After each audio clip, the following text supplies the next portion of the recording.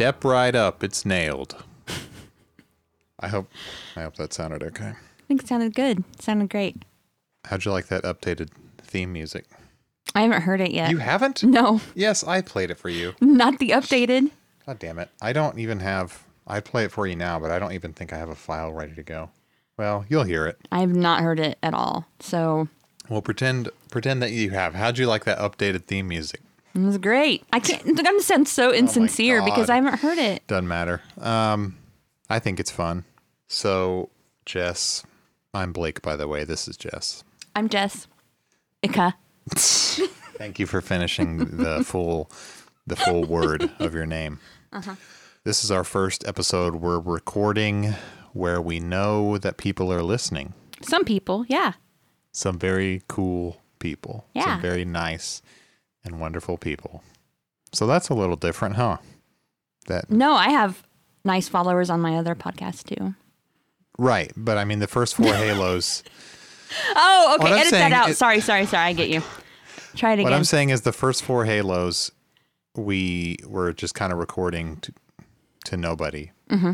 And this is the first we're recording since we kind of went public with our podcast and found an audience, and people have given us feedback, and it's very nice, and people are very nice. So thank you for all the feedback, like all the nice feedback. There's been almost no negative feedback at all. And the NIN people, the fan community, like knows everything. They like know everything there is to know. So like all the things that we missed, they've let us know. And a lot of the stuff we learned as we were going. So I had to be like, yeah, I know now. We just didn't know when we recorded it. And we're learning tons of new stuff because people are letting us in on a lot of that 9-inch knowledge. That's a term I coined, right? Sure. Do you have anything to say on the feedback and the reactions, and anything to say to people now that you know they're out there? Yeah, I'm just glad that no man has threatened to rape and murder me. So that's really good. Yeah. Thanks. No, not yet. Mm-mm. So or called me a dumb whore. So that's good. Oh, man. Mm-hmm. I'm excited about that. So thanks. Yeah, thanks for not everyone. doing that. Yeah. A lot of great fans all over the world. Look at the map. I see you out there in Scandinavia, in the UK, Scotland, Canada, Australia, of course the US, and many other places. So the reason we're here tonight, what is the reason we're here tonight, Jessica? Well, on this podcast, we are basically doing a Halo by Halo journey through the music of 9 Inch Nails. And tonight we're entering a new era for 9 Inch Nails. It's the broken era. We're leaving Pretty Hate Machine. It's gone. 5. I'm doing a 5. We're now at Halo 5 Broken. That's right. No messing around. No singles or anything. Just straight into Broken, the EP. God, what can we say about Broken? Well, can I just read you the copy from the press sheet that was included with 12-inch vinyl? A lot of us I was going to ask where that's from. A lot of us have seen this little thing that I guess Trent wrote, and it was distributed around, right? Yeah. But it was distributed like to the stores with the vinyl? I just said that it was, what I found was it was included with the 12-inch vinyl promo. Okay. Go ahead. So I think this might get us into a good mindset. Mm-hmm. Broken was a hard recording to make. Broken is an ugly record made during an ugly time in my life. Broken marks phase 3 of 9 Inch Nails, The Becoming. I'm starting to realize what this is all about, and I don't like it. Broken was secretly recorded from March to August 1992 in a variety of locations without the permission of the record label to ensure it could fester without divine intervention. Now they just leave me alone and let me do what I want. Flood started out producing, but I ended up, I'm not sure why. Maybe I am what everybody seems to think I am. 9 Inch Nails is still not a real band with real people playing real instruments. There will be no touring for Broken. I'm starting work on my new full-length recording, The Downward Spiral, which I hope will be finished the beginning of 1993. Some will come along for the ride, some won't. Trent out. Lilas. And Sorry. It says that's peace. A shout out to my friend, to Katie. Oh. Yeah. Does she end the letters with that? No, but she wrote me a fake Trent journal entry. Oh, okay. And it ended with Trent out lidless, which is a great way to close your journal entry. And at the end of this press sheet, it does say triple S. Sorry, so sloppy. But that's a wild thing. It definitely sounds like a very young man who's conflicted about his place in the creative world, feeling some anger, lashing out at folks. I do like the part about this is not a real band with real people who play real instruments. It's like that kind of sounds like, no wonder I got so into Nine Inch Nails as a young man, because it kind of sounds like me messing around in my bedroom with fake instruments and no bandmates making music. So a lot of us out there obviously can relate to that.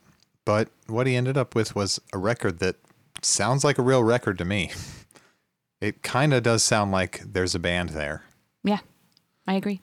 But it's deceptively simple. It's simple and it's not. Definitely not. There's live instruments and there's sequenced synthesized stuff. Once again, it's a great mashup of the two things. But whereas Pretty Hate Machine was more like a sample based electronic dub album with some guitars laid over the top sporadically, this is more like a record with the guitar. The guitar is like the star of the show. It is front and center. We'll get into why that happened. Okay. Yeah. I'm interested. Because there are a few reasons why Broken is such a departure from Pretty Hate Machine. Okay. And I'm glad you know why. I want to talk about what the three main reasons are, I think. Okay. Because it really is. It's so, compared to Pretty Hate Machine, it's this enormous jump in heaviness and griminess and dirtiness and profanity. I mean, you got an intro song, and then the second song, you got the F-bomb dropped like 3 times, and it's like, we've already surpassed our Pretty Hate Machine F-bomb quota, you know? Yeah. So he's definitely sending a message with Broken that I'm dirtier than ever. That part where he says he's definitely entering a new phase with the music, and he knows it, but he said it's like phase 3. Mm-hmm.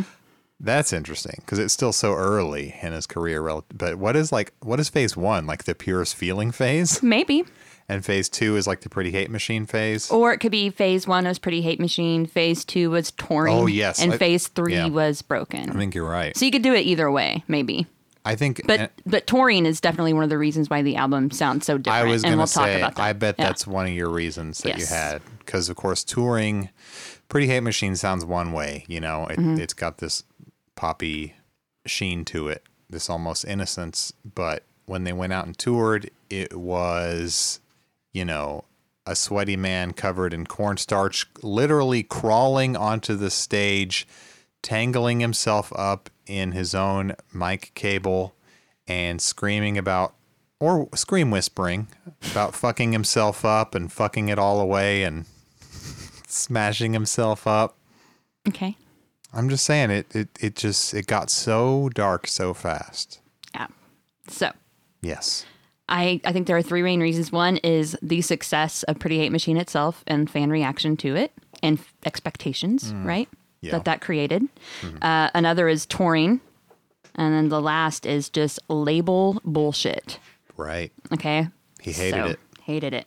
So with the success of Pretty Hate Machine, well, there came expectations from the label because it was a surprise hit. Remember, they told him he ruined his career before it even started, that the album was an abortion, and then it became popular. I'm not talking Madonna popular, but it surpassed expectations yeah, you're right. And it's that thing, you know, the episode Bart Gets Famous, I think it's called, of The Simpsons, where Krusty's like TVT, right? And he's taking Bart aside after Bart's first time on stage, and he's saying, "Whew, that was rough, kid. Some people got it, and you do not have." And before he's like, "Let me finish this outside," and he opens the door, and there are a bunch of screaming, adoring fans who love Bart suddenly, and Krusty's like, "I own him." And all the subsidiary rights. Basically, right?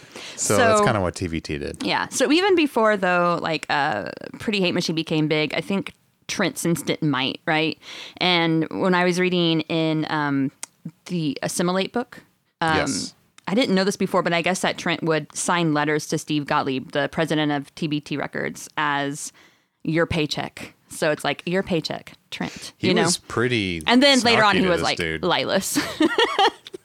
But I mean, is that when he writes you know who you fucking are and the liner notes have broken? Is that to Steve? I mean, that'd be my guess, right? Yeah, he was not nice to this dude. No. But, you know, TVT did put a lot of money actually into marketing Pretty Hate Machine. So it wasn't like it wasn't like in the 90s when there were all these mergers between indie labels and big labels. And so all these promising artists were just kind of put away that were on these indie labels and forgotten about, right? And just kind of brushed aside. And that's why so many of these like promising 90s artists like Poe, I don't know if anyone knows who Poe is. I've come to learn our listeners a little bit, and I'm pretty sure they know. Okay, good. But like artists like that who were probably going to be bigger than what they would have been, but because of these mergers, right, they were kind of forgotten. But TBT actually did promote this album. Like they weren't like, this album sucks, we're not going to promote it, but they did promote it. We've seen the press materials; they're out there. We've seen the condoms, you know. Yeah. So, and I did think like an interesting, also from Assimilate, the writer S. Alexander Reed had a theory that one of the reasons for Pretty Hate Machine's popularity, where it went even maybe outside like the smaller industrial circles into like a wider audience, was the use of personal pronouns in Pretty Hate Machine.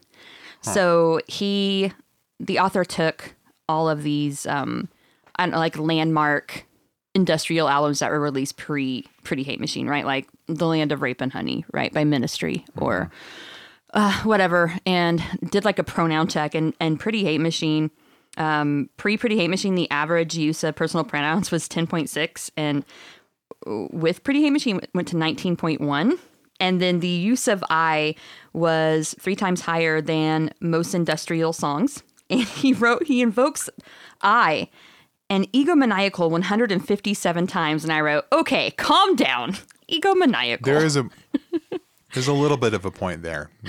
Almost every Nine Inch Nails song starts with the word I. Fact check that and you might be shocked. Slave Screams. There's one that's not. Okay. Well, who is the slave? It's you and I. It's everyone, buddy. Yeah. But he also had like his own reaction to the popularity of the album. And he said that, you know, when he was thinking about his next album, that he wanted to be tough.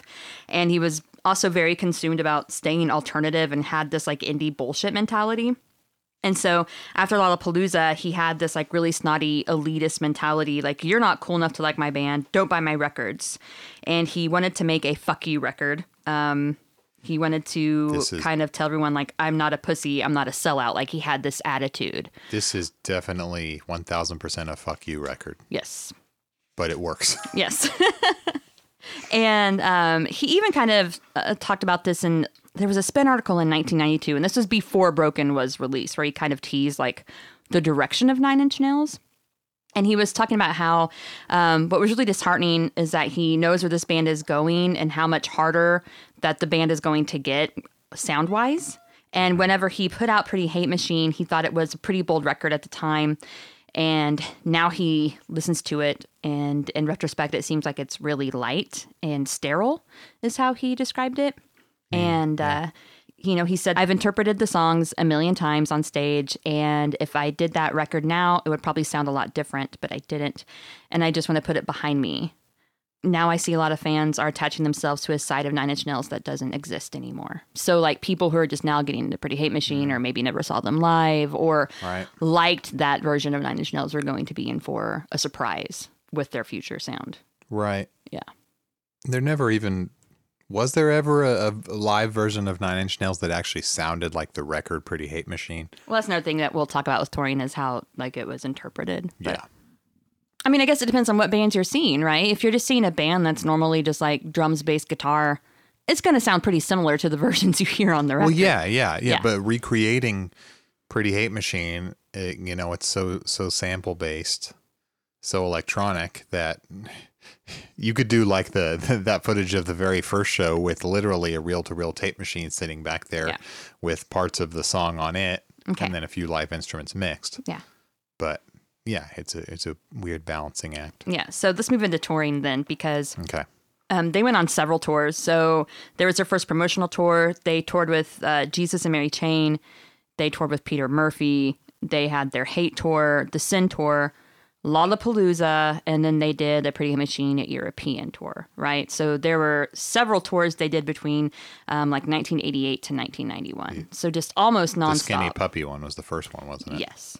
And so whenever he was deciding like how to approach a live tour, he decided that after a lot of experimentation and trying to find the right people, that they'll just get a drummer and guitar player and keyboard player, and then he'll play the occasional guitar, and they'll put the bass on tape, or they'll sequence the bass and sequence some of the loops in the background, stuff that's unplaceable anyway for people. Right. And then ideally that will maintain the mechanical element that's in there, but he says maybe it will come to life with real people playing. Yeah. And so he said, much to my pleasure, after a few months of touring, it really started to work. And the songs started to take on a new life. These probably were the best times of my life when we first started touring. But basically, yeah, he wanted it to be able to be interpreted live on stage and with real people. Yeah. So that's where the more guitar-based sound came out of. And he credits that in the liner notes too, like the new sound on this direction is, some of it is credited to my live band in 1991. Yeah, he does. He kind of says in the liner notes almost like he wants Broken to sound a little more like the live band sounds than like the studio sound of Pretty Hate Machine. So on this tour, one of the tours was they were included in Lollapalooza. Mm-hmm. And originally, that was actually facilitated by TVT. It wasn't something that Trent wanted to do at first. He doesn't like festivals, does he? Well, that's surprising because he's playing at a million of them this fall. I don't think that's true because he plays a lot of festivals. I guess he has. Over the year, I've heard, it's one of those rumors. Trent hates festivals, but he's done a million, so. Yeah. But, touring festivals are different than just like a 1-day festival, right, or a 3-day festival where you're in one place and right, everyone basically comes to you. Anyway, so when they were on Lollapalooza, though, surprisingly, they stole the show from Jane's Addiction, which is interesting because Perry Farrell, the frontman for Jane's Addiction, was the original organizer of Lollapalooza. So, and they even sold more T-shirts and merch than any other band on Lollapalooza. Well, they had the coolest logo. They definitely did. And they were, even though they were low billed, like they quickly became like one of the attractions. Right. So, yeah. And Trent though said afterwards that it wasn't, he was being interviewed by Rolling Stone, and he said, reflecting upon like Lollapalooza, he said that it wasn't uncommon to hear someone come up to me and say, I saw you guys play and you were fucking awesome, but I went out and bought your record and it was fucking synth F-word music. Oh, come on, man. Yeah. And he said, we just weren't prepared. I felt like the Beverly Hillbillies on stage. And then, okay. And then summing up Lollapalooza, he said it was, he said, aside from Henry Rollins deciding he hated me, it was cool. So why did Henry Rollins decide that? I was too lazy to look into it. Huh. I feel like Henry Rollins doesn't like very many people. Like, I feel like he's a cool dude. I thought he had a But I feel like he personally just maybe doesn't, if you rub him wrong the first time, he probably won't care to try again. He doesn't have to. I thought his reputation was being a good dude, but I could be completely off on that. This was 1991, too. He was a different dude back then. Maybe, but I just think that he seems like the kind of guy who doesn't have a lot of patience. So if you piss him off or annoy him, maybe, or he thinks you're a dick, maybe he won't. Yeah. It was all speculation. Look, I don't know these fucking people. Don't come after us saying things about Henry Rollins. We're just speculating. He always seemed cool to me, dude. So a song like Terrible Lie is so fucking exciting and raw and heavy on stage. But you play the record with Terrible Lie, there's not one guitar on the song. I defy anyone to find it. But it goes pretty hard live. It's awesome on the record too, obviously, but a very different thing. So I can understand, metalhead guys or whatever kind of guys. Yeah. So as a quick aside, though, while we're talking about touring, after Lollapalooza, he took Axl Rose up on his offer to open for Guns N' Roses in a stadium tour in Europe. Like, there may be like 3 or 4 dates. I think it was like Guns N' Roses, Skid Row, and and Nine Inch Nails, right? And so, Weird. yeah. Doesn't seem to go together that well. Well, but okay. I think Axl was a big fan. Well, who wouldn't be? Yeah. So Reznor described it as one in a long history of miscalculations I've made with this band to Spin Magazine. Mainly because there's a large difference between metal and industrial audiences, at least at that time, right? I mean, you can look at Broken as like a metal record, right? Yeah, and many people do, and I understand where that crosses over, yes. Yes. Okay, so there's a big difference at the time in the audiences that this building might attract, right? Yep. And then there's a big difference between playing clubs and festivals and then stadium shows. And so also there's a lag in the releases in the United States to the releases in the UK at the time. And because of that, audiences over there were not exposed to Nine Inch Nails for as long of a period as American audiences had been, right? So there's a big lag. Hey, they had that kick-ass But not until Head Like a 1991. Hole single. Okay. They were still waiting to get their Head Like a Hole 12-inch, the one that's better than the American one. So anyway, because of that, like audiences did not like Nine Inch Nails. They didn't know them. They were not accepted at the time. And Trent said that there is something about standing in front of 65,000 people giving you the finger. Oh my God. And intense terror would take over like every night. Yeah. How could, I mean, I've played plenty of shows to 6 or 7 people. And none of them cared, obviously. I could never imagine playing to a stadium of people who don't care. They don't know who you are. Like, what a fucking nightmare. And they're aggressive and they want you off the fucking stage. Like, yeah. Like we want Skid Row. We want Axl. We don't want this synthesizer band. Like, Nine Inch Nails so much more interesting than those other bands anyway. So. But how would they have known that at the time? They didn't give them a chance, man. They should have. You know something that made me think of? What? Do you think Nine Inch Nails or Nirvana, Nine Inch Nails and Nirvana ever crossed paths? I never heard anything about that.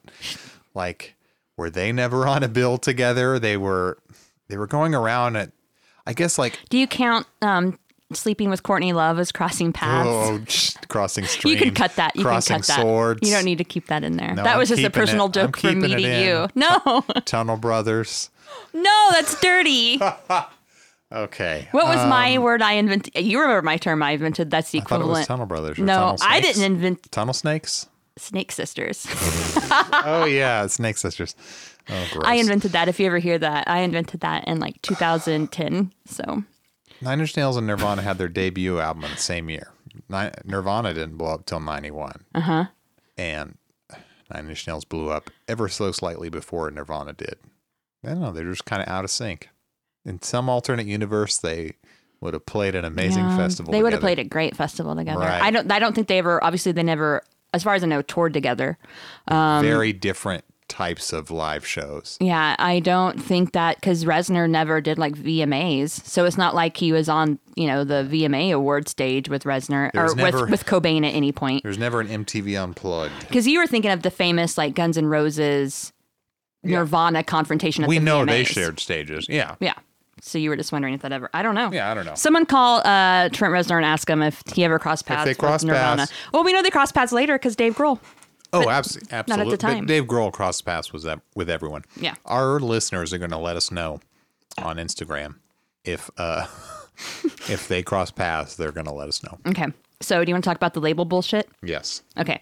So even though Pretty Hate Machine was successful, their tours were successful, the merchandise sales were successful, the actual album sales were really good.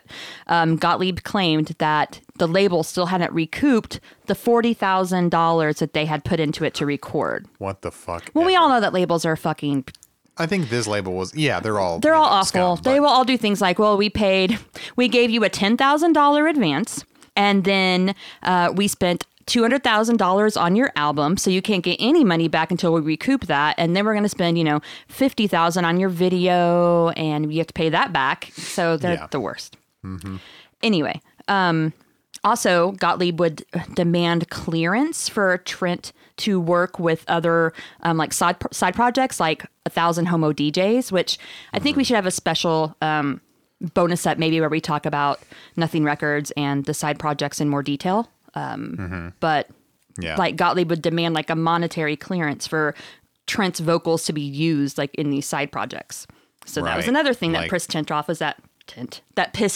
was that he couldn't just do like creative things with his friends, you know? Because you have to appear courtesy of TVT Records. Yes. And then allegedly he wanted money from, Wax Trax or whatever. Of course he wanted a piece, of course. And also, we talked about this earlier, but TVT wanted to control the sound of the follow-up to Pretty Hate Machine.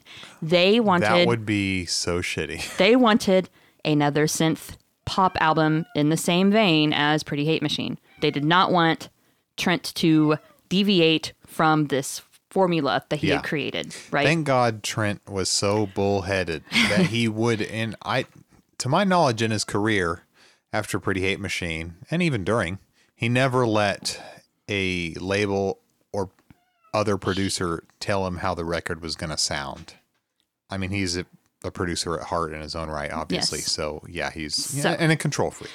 So Trent was starting to sue TVT Records to get out of his contract. At the same time, let's enter in a new character that no one's ever heard of before in this podcast. I don't think we've ever mentioned, but Jimmy Iovine. He is a former producer and recording engineer, right? He's worked with artists like Springsteen, Tom Petty, Stevie Nicks. I mean, he produced Edge of 17. So, he decided he no longer wanted to produce music, but what he wanted to do was create his own label where he could basically gather the best and brightest of people in his mind he saw as production wizards and let them create what they wanted and put it out there. Yeah. Like he would no longer do the producing, but he would kind of mentor and not really mentor, but gather these artists together and give them the freedom that they need. Right. So watch the Defiant Ones documentary series. It was interesting, but I also felt like it was a big advertisement for Dre Beats. So keep that in mind too. That was about half of it, but still, even with that, it was very interesting. And the Dr. Dre stuff was interesting despite how self-promoting he is. But, that's just him. Yeah. So he contacted Steve Gottlieb. He wanted 9 Inch Nails. If you watch the documentary that Blake just mentioned, he's talking about trying to get 9 Inch Nails. At the time, the biggest get that Interscope Records had was Geraldo. And did I say his name right? Who? Geraldo? Geraldo? No. Hold on. I got to look at the... Rico Suave. Can you look up Rico Suave? Gerardo? Ecuadorian rapper Gerardo. Yay. Okay, Gerardo. So the biggest get that Interscope Records had at the time was Gerardo. And if no one knows who this is... I didn't know that. It's Rico Suave. Yeah, I didn't know that was their biggest get. Insert clip of Rico Suave right here. Rico Suave. So, anyway, he really wanted 9 Inch Nails, desperately wanted them, contacted Gottlieb. According to the documentary, Defiant Ones, he was calling Gottlieb every day, 4 hours, trying to negotiate to... From the toilet. Basically, he was in the bathroom hiding, like, from his wife There was a scene, he said he lived in the bathroom for a year on the phone and trying to get Trent out of this recording contract or buy him out. And by the way, guess who had no idea this was going on? Reznor himself had no idea. No one told him. He says he knew nothing about this. In fact, that's probably why in the liner notes, he has a little note that's like, the slave thinks he is released from bondage only to find a stronger set of chains. Like, I think he's referring maybe to this moment. And he actually even says that he felt like, and this is maybe kind of the wrong way to word it, but he said that he felt that he was slave traded. And he was like, it wasn't my doing. I didn't know anything about Interscope, and I was really pissed off at him. He's referring to Iovine at first, because it was going from one bad situation to potentially another bad situation. But to his surprise, Interscope went into it like they really wanted to know what he wanted. And he said it was great after he put on his raving lunatic act. So, yeah, there was an interesting part. And I'll theorize that Reznor was not clued in because Gottlieb did not want Trent Reznor to know that he was Hot property, a yes, commodity. Exactly. He didn't want Reznor to have that information so that he could, I don't know, lowball Iovine maybe. Mm-hmm. But yeah, I think it ended up obviously turning out to be a way better deal for Trent Reznor, because Iovine was going to let him do whatever the hell he wanted. Yes. And the way he tells it, can I say the way he tells it? Were Sure. you going to get to that? Maybe, but you can go first. Well, when you said he puts on his raving lunatic hat, the way he said in that interview, in that documentary, that he decided he would, when Iovine came to him and Interscope came to him, he decided he was going to be the biggest asshole he could be super standoffish. I don't give a shit. You can have me, but you can't ever tell me what to do, and I'm going to do my own thing. And also, I get my own vanity label, and I get to do whatever I want. He gets to present one of those Ron Swanson pieces of paper that says, I can do what I want. Yes, exactly. And Iovine apparently just granted it and was like, all right, we want you that bad. You can have all that stuff that you said. Basically, yes. So basically, after Gottlieb agreed to the buyout, and I'm sure there's all kinds of terms and things that I don't understand that because went into this. TVT retained rights over Trent's shit for a long time after, I think, but only Was it just for Pretty Hate Machine? Though? partial. I don't know, because TVT's, Did the logo also appear on the Downward Spiral? yeah, Okay, I the thought logo maybe it did. continued to be on the records, so they owned a piece. Yeah, I don't. Like I said, I don't understand how I that don't works. either. Look, we don't know money. I'm Yeah. sure somebody's going to tell us the details of it, but And even if you told me the details, I would not understand. Yeah. I don't speak legalese. if you're a lawyer, I took a legal writing course.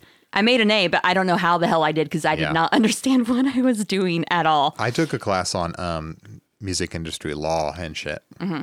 but I don't remember most of it. So if you're a lawyer in the music industry, But let us know. basically, like you said, Trent managed to negotiate complete control of all of his content, being able to release music with no interference from the label, and starting Nothing Records, like you said.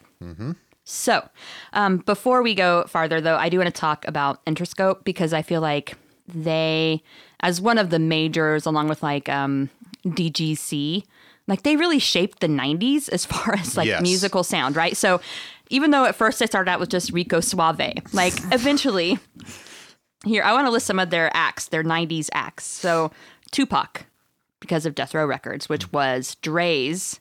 Wait, So well, Snoop Dogg is on there too. So Death Row Records must have been, it was a West Coast thing. yeah. I didn't realize that. For some reason, I was thinking of Dre, and I was like, wait, Dre's label was Aftermath. It wasn't Death Row. Death Row was Suge Knight. Yeah.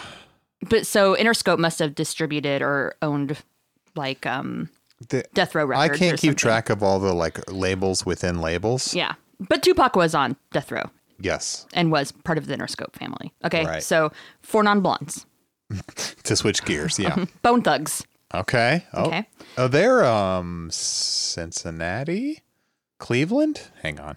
I'm sorry. We're all over the country, folks. Oh shit. Bone Thugs are Cleveland based. That's their whole deal. Cleveland represent. Okay. Interesting. All right. You ready? Mm-hmm. So, 7th grade Jessica's favorite, Bush. They were on Trauma Records, which was like a subsidiary. of Across Interscope. the pond. Helmet, Okay. Limp Bizkit. We're going So to we're, later. we're Not yet, jumping we're ahead, but yeah, awesome. So, of course, these are in alphabetical order because I pulled them off Wikipedia, so I'm sorry. Oh, okay.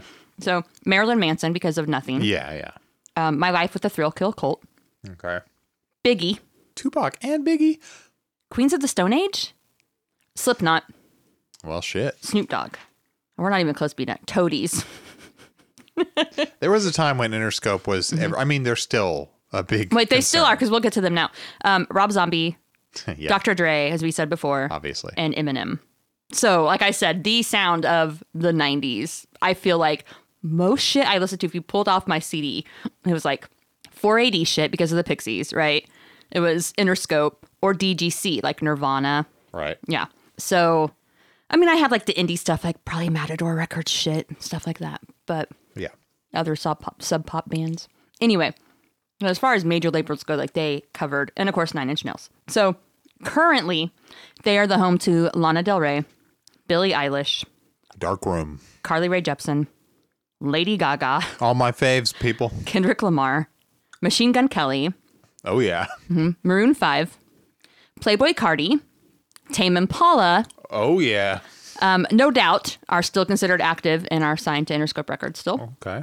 And everyone's favorite and inspired by Trent Reznor fashion-wise, Olivia Rodrigo. Oh, nice. And we're talking about the leather gloves. Okay. Yeah. So pretty much just everyone across the board. Yes. Just a huge concern. Who their parent company is, I want to say Universal. I don't know. It was either Warner or Universal because I feel like those two things own everything. We should point, it's Sony, Warner, Universal. We should point out that Interscope is not they're not like they're not indie. self-contained. They're not indie. They are owned by Universal Okay. at this time. So that's how Nine Inch Nails came to be signed to Interscope. So I want to talk a little bit before we get into Broken about the recording of Broken. So we already talked about how most of Broken was written on, well, maybe we didn't, but it's guitar based, but we were talking about most of it was written on guitar instead of Trent's usual method of drum machine and keyboards. And he said initially he wanted to just actually do a whole album of guitar, bass, drum. That was it. And while it would be different to him because he doesn't work that way, he was afraid it would sound generic to everybody else. So they did not. I'm glad, Yeah. probably. I prefer the way it ended up being. Yeah. So his goal was to take a computer and put it into a rock band that kind of sounded like Led Zeppelin and then give it the same integrity as guitar, bass, and drums because electronic music was probably looked at as synth F-word music. God, who says that? Okay. 90s dudes. So, and his theory was like, if you're going to have a band that is guitar, bass, drum, and vocal, try to do something different instead of trying to sound like every other band that uses the same equipment and plays the same chords. So Yeah. when they were recording, what they did was we took those three instruments, sampled them, fucked with them, and processed them. And he said that it was kind of overboard, and we did go crazy in making it, and it's very dense, too dense. He said that it's overanalyzed. Every song has 20 different melodies that you won't hear the first 5 or 10 times you listen to, or maybe you'll never hear them. Well, for some songs, we're lucky enough now to have the stems or the multi-track files. And in a bit, I'll play some isolated tracks. Some of those hidden melodic elements, some of those weird noises that he speaks about. There's really interesting stuff buried in there. So because of TVT Records and the pending lawsuit, and I mean, Trent had basically made it clear that they did not want to record with TVT anymore. He said he hasn't, at this point, reached out to them since Lollapalooza. And they made it clear to him that they were not going to let him out of his contract or let him have like a buyout or whatever, or buy himself out, I guess. There's always a buyout. It was just more expensive than he was willing to Maybe. do, probably. And so he felt like he had gotten this thing going, but it was already dead. Like his career was dead. That's how he felt, right? Like he Damn. couldn't. So what they had to do was he still wanted to capture these ideas he had, and he still wanted to do with the sound that he wanted to do. So he went ahead and recorded anyway. But what he did was he would book time in studios that he would pay for out of his own pocket. And he would, basically Broken was all recorded in secret. Yeah. So they would record under like fake band names, right? So TVT couldn't track them. So like the Right. Stunt Popes was like a fake band The name. what? The Stunt Popes. That's a good name. Not bad. So that way, because TVT could claim the intellectual property, you know, the recordings and He's release mine. them. I own him. Yeah, basically. So they recorded in places like studios like Hell in New Orleans. So that's in the liner notes? Yes. Is that a real place? Why would it not be? I mean, there's a lot of, in the history of Nine Inch Nails, there's a lot of great, there's Hell, there's Pig. There's The Pig, yeah. Of course, I'm guessing Hell is not the same as Nothing Records also It wasn't set in up New then, right? Orleans. Right. It didn't exist yet as far as I know. No. They recorded in like Wisconsin, Miami, Florida. They were all over the place. all over LA. It was probably just between stops when they had a little break on tour I guess. and he could record. So, and then he set up the recording studio in the Tate home in Benedict Canyon, California. They called it La Pig. It just says Pig in the broken liner notes. Yeah. Did He claims that he did not know it was the Tate home whenever he rented it. He said that on a whim, he went to Los Angeles. He looked at probably 15 or 20 different houses in one day to possibly rent, to stay in and turn into a studio. And he said it was a really fast whirlwind tour. And he had no idea that one of them, specifically the one he ended up choosing, was the Tate house.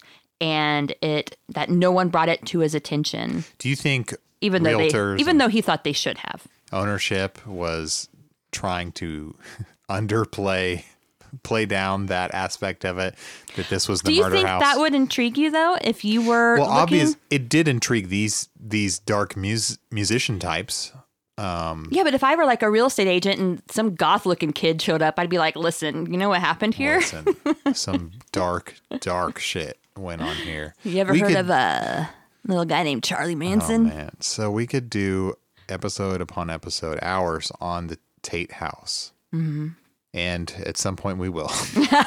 And it's when we're going to talk about the downward spiral. But so it was before Broken, or during the making of Broken, that the Tate house, the Pig, first became rented by Reznor yeah. and Company. That's interesting, and that's where a lot of maybe the majority of the downward spirals was made. Many other things. Yeah. I do want to say when I was watching Once Upon a Time in Hollywood, the most interesting part of that movie to me was when they go into the Tate house and they do shots of the Tate house and everything, and it's like, hey, that's the future side How of. accurate do you think it was? I Because mean, the Tate house has been torn down. right? I don't know. I don't know if it was a set, but it didn't really look like the Gave Up video where they're recording in the Tate house. So I'm going to say not very accurate. Tarantino should have done better research. All you had to Right. do was watch that Gave Up video, right? Right. Like he didn't even mention Trent Reznor in that movie. Do you think he as far asked as I know. Trent? Do you think he contacted Trent and was like, "Can you tell me about the Tate house?" He probably contacted Marilyn Manson. Do you think they're probably cocaine buddies? Probably. Oh my God. I mean, we know. Real ones know. Oh, the fucking Tate house. But yeah, there's so much. One shit more on that. Yes. Manson connection, because not only is it going to be connected through where this album was recorded and where the Downward Spiral would later be recorded, but I believe a manager gifted or loaned a piece of equipment to Reznor, and that piece of equipment was John Lennon's Mellotron. Yeah, the fabled, the stuff of legend. Do you know who it was? It was Trent Reznor's manager that gifted it to him. I think it was like the manager of a label. I don't think it was like John Malm. John Malm, I okay. don't think it was him. Yeah, Like maybe some label bigwig or something. Yeah, it must have been a bigwig, but that's fucking. I remember reading that lore a long time ago. You know? I don't know if he owns it now, if he bought it, or if he had to give it back. Like, I know it was for sure a loaner or was loaned to him at this time when he was recording, but that the flute sounds from Strawberry Fields, of course, recorded on that Mellotron. do you want to give us a taste of that? Yeah, I'll just do the intro to Strawberry Fields.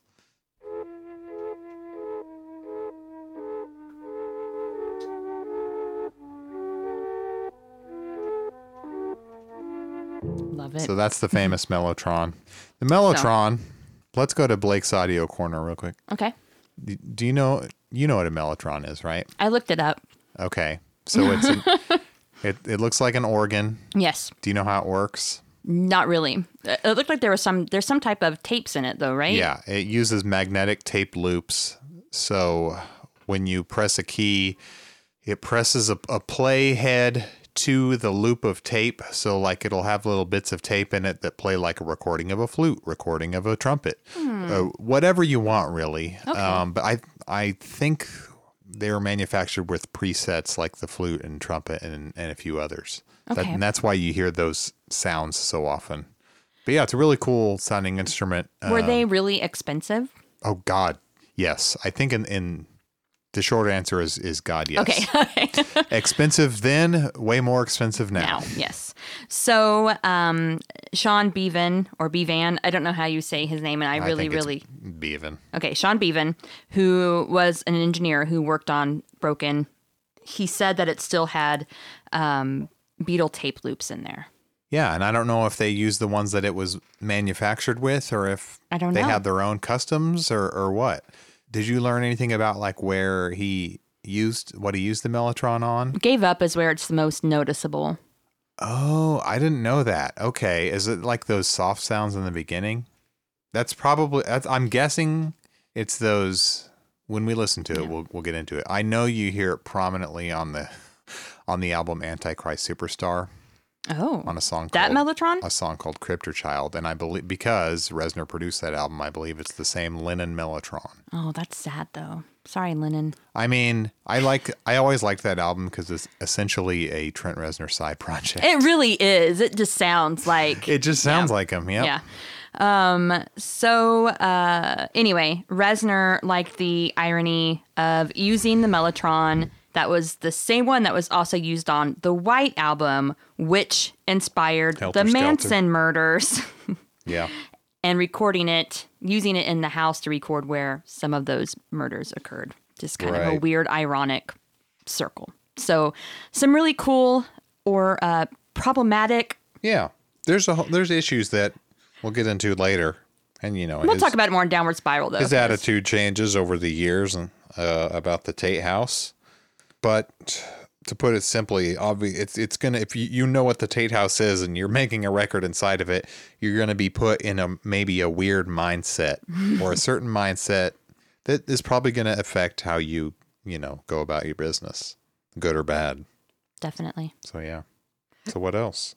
I think that's pretty much it. I think we can maybe, after we're done talking about the album and some of the covers that were done of Wish and the covers that are on the album, we can talk about like awards and reviews. But I do want to say, can we talk about the charts in 1992 when Broken was released before Yes. we talk about Broken? It was Whitney Houston all the time. So top tracks, Billboard Hot 100, right? Mm-hmm. Let me start with 5 and work my way back. Sure. Okay, Shakespeare's Sister, Stay. I don't know this song. I'm shocked that because Jess knows everything. Is this the day that Broken came out? Is this what you're doing? It was the week because the week. The Okay. charts are weird. Okay. Yeah. Okay. Yeah. Okay. So 4, Guns N' Roses, November Rain. Yeah. Figures. Okay. 3, Bobby Brown, Humpin' Around. What a song. What a title. TLC, Baby Baby Baby was number 2. So that was a late single off of their first one, Ooh, on the TLC tip. Someone's a big TLC stan This here. was before Creep. Yeah. Thank you. Those first 2 TLC albums, they fuck. Okay. So, number 1, and this song is a banger. It's a Boyz II Men track. Is it End of the Road? It's End of the Road. Fuck yeah. I love that song. My sister had the Boomerang soundtrack, which that was on when I was a kid. So I remember listening to End of the Road all the time. And I still have a fondness for it. I had Boyz II Men 2, the CD. Was Yes. that on there?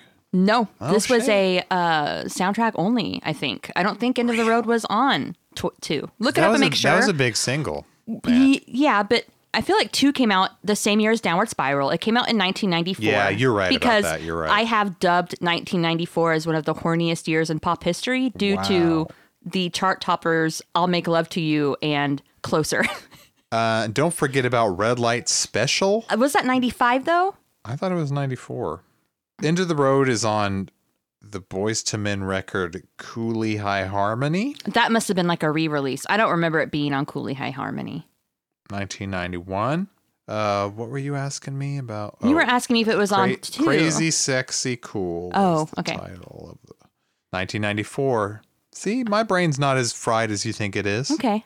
So yeah, it was a horny ass year. The 1994 was horny. Knee. I was in the car with my mom singing, "Baby, it's yours, all yours." And she's like, Jessica Ann, what are you talking about? You don't even know what they're saying. Me doing the T-Bar is like, "I'll give you the red light." I can't do it. Red lights. I can't. She's got that sexy fry. Like, I can't even. Okay. That's sexual fry. So, as far as albums go, 5, Bobby Brown. 4, Garth Brooks, Beyond the Season. I looked at the album cover of that. I did not recognize it. If it wasn't No Fences or Rope in the Wind, I'm not going to know it. Right. Those were bangers in my sister's tape collection. Okay. Pearl Jam's 10. Eric Clapton's Unplugged, and then Billy Ray Cyrus, Some Gave All was number 1. I did look up, like I did a search through the list to see if Nine Inch Nails were on there at all. And that same week, Pretty Hate Machine was number 170 with 93 weeks on the charts. Wow. Yeah. Okay. Well, it's still hanging on. Yeah. Still there. Okay. So the landscape was strange. The 90s were weird. Was the musical landscape ready for Broken? I don't know. Yeah. I still don't think it is, but I don't think anyone's ready for Broken. I'm still not. But I say bring it on anyway. All right. Do you want to take a break and then come back? All right. We'll come back and listen to the record. Sounds good.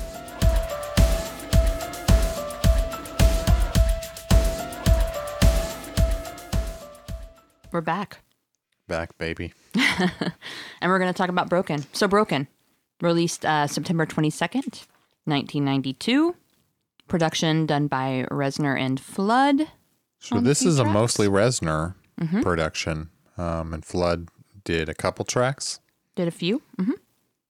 What was it? Wish, Last, and Gave Up. Okay, 3. The versions are kind of interesting because when Broken was first released, the CD pressing had a little 3-inch mini CD that was limited to the first, I think, 250,000 copies. Well, that's a lot. It's more than I thought. I guess that's why you can get them for like $50 on eBay and not $500. Yeah, probably. So the main CD had the 6 tracks for the EP, and the mini CD had the 2 bonus tracks. And Reznor kept those separate because the bonus versions, he said, were leftovers from a 12-inch that he said should have been released during Lollapalooza, but never was due to label issues and the ongoing arguments, I guess, over the music. He liked the cover and the re-recorded version of Suck, though, so much that he wanted to include them with Broken, but they didn't fit. So he put them on the separate mini disc. So it was included, but not part of, if that makes sense. I'm going to argue that one fits better than the other. But I will agree. Yes. I agree with his reasoning overall. Yeah. Yes. And so because the cost of production was kind of expensive to do the mini CD after the initial pressing, after the initial release, later versions of Broken would have basically tracks. This is the one that I had. This is one I had too. So tracks 7 through 97 were just silence. Right. And then tracks 98 and 99 were the bonus content. And you had to press that skip button. I would just let it go. It was so short. Times. It was so short. Oh, I don't remember if like the Discman that I used did it quickly. I don't think it went through it all that quickly. I think I had to sit there and like tap it. Oh, I just let it go. But you know another album that did that? Antichrist Superstar. And the track 99 wasn't even anything memorable. So what was it? I can't even remember. Just, I don't know. It wasn't even, I don't even think it was a song. It was just like some noise. Oh, just noise. Okay. I could not remember. Like I thought it might be Antichrist Superstar, Suck. but anyway, yeah. And then also there was a limited vinyl release. And this is very cool. It came with its own little 7-inch. Was it a 7-inch? Yep. It's a smaller. I said bonus 7-inch with Physical and Suck. That's right. And then what we have is the, what is it, 2017? 2017 remastered. Definitive edition. Yeah. And it also comes with a little vinyl with the 2 extras on it. Yeah. And also Trent said that with radio being as conservative as it was, he was afraid that they would try to play like Physical or Suck because he felt that those were more digestible than the rest of the album. And so he tried to obscure those tracks as much as possible. Interesting. Suck is really good. I don't can't know imagine it yeah. being radio friendly. I don't think it works as a top 40 song or whatever. I mean, but this is a dude who released Closer, so yeah, Yeah. Closer by all it should means not have should worked. not- no, Yeah. it shouldn't work, but No. somehow it did. Yeah. The cultural zeitgeist, man. We were ready for it. Yeah. And the one we have, one side of the vinyl is the 6 broken tracks. The other side is blank, except for a spiraled etching of teeny tiny little lyrics that look like they're hand scrawled. It's wild. I don't know if it was that way. I don't know. Probably I don't know not. how the original release was. If it was a one-sided or 3 on one, 3 on the other. Someone will have to let us know on that. So we don't have that one. It'd be cool to own it. Yeah. All right. Okay. Let's listen to this ugly record. Ugly. That's how it's described. Let's It go. is. It is ugly. in It's the nightmarish, and I love every minute of It's it. hellish. So yeah, when you see the art, the cover art, do you think of the flames of hell like Yes. I do? I mean, it helps that there's a song called "Help Me, I Am in Hell." That's but true. it's like, okay, we're in hell. Yep. And that was also designed, and any photography was done by Gary Talpas. So. He's the guy that designed the NIN, right? And logo. probably the Nothing Records logo, too. Yeah. So he's like a very simple minimalist as far as I can tell, because this is just like super minimal. It's orange and yellow, And there's that's the a big same letter font that is used for the Nothing Records font. I can't Yeah. remember the name of the font, but it's the same font that right. Nothing Records is. Right. So it begins with Pinion, our introduction to hell, the hell that is broken. So without further delay, here we go. I should mention it's a little over 1 minute instrumental intro. It starts out How does it make you feel, though? anxious. Yes. There's all this apprehension. It's the, It gets louder. so it's this infinitely ascending loop of 4 chromatic guitar chords going up, and all these foreboding sounds in the background, The volume is increasing. often been used live as a way to introduce the band coming on stage. It's just like, oh shit, what are we building up to here? Because yeah, it starts inaudible. It's so quiet and builds and builds and builds. Deceptively simple. 4 chords. But all this shit underneath, which we'll discuss. Okay, do you want to talk about the... Yeah, let's talk about it. I hate to break apart Pinion directly into Wish as the album goes, but there's more than meets the ear on Pinion. There's some stuff under there I just recently learned about thanks to Jessica. So other than those 4 guitar chords, what's going on in Pinion? This has like one of the few samples in the album in it.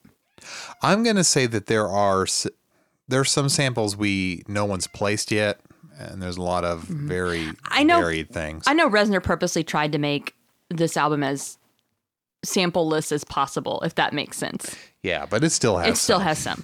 because there's a lot of noise going on that we don't know what it is. But it's not like Pretty Hate Machine or Downward Spiral, which are full of samples. So Pinion has a lot of little noises, and today I listened through the studio monitors at a dangerously loud level. But for Pinion, it wasn't dangerously loud because it's so damn quiet. But just to hear what's underneath there. So, as Jess told me today, first of all, so for the record version, there's something from the David Bowie song called "It's No Game" Part 1. And that's on Scary Monsters and Super Freaks, which is a Okay. great album. Yeah. Oscar agrees. It's a great album. And let me play. So there's 2 parts to this. There's the record part and the live part, and both involve this David Bowie song. So let me play it's from the outro, the very end of this song. So I'll just play that part.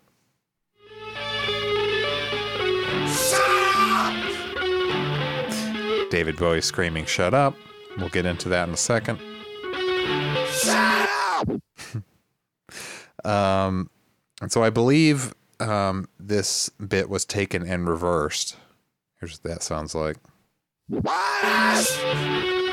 What ass? Ass! So take note of those guitar notes. Okay. There's the vocal. Okay, listen to those guitar notes again.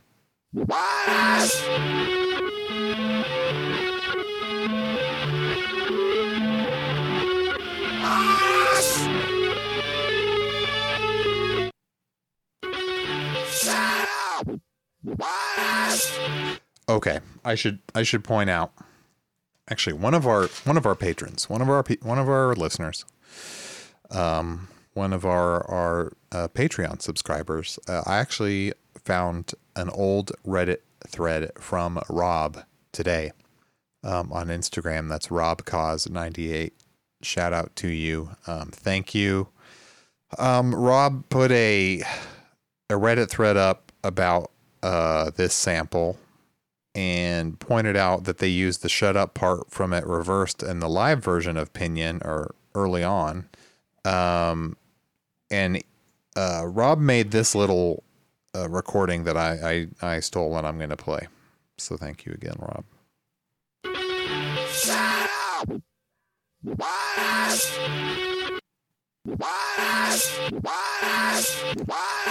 So that's to demonstrate the backward loop. The backward loop of shut up that sounds like Wadash. And then I combined it with the live version of Pinion to kind of show you what they did here. Shut up!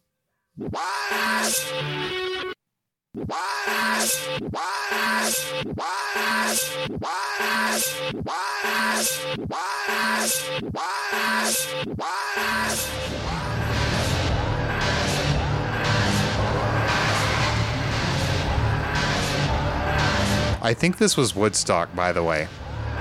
This recording's taken from Woodstock. Okay. They came onto the stage to that. So that Wadash is from that. You don't hear it on the record, though. What you hear on the record is interesting. I didn't know this till I turned it way up.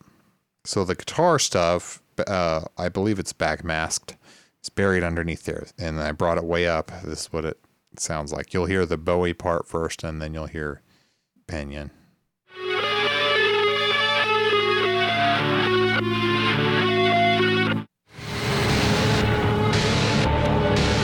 You hear it? Yes. Buried.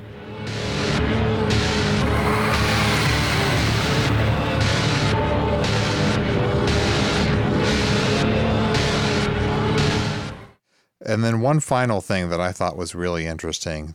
I have so many little sound bites from Pinion and Bowie here that I'm getting lost. But my last thing from that Bowie song is I thought there was an interesting comparison to be made between that bit and another Nine Inch Nails song. Wait, did you make that comparison or did I? I did.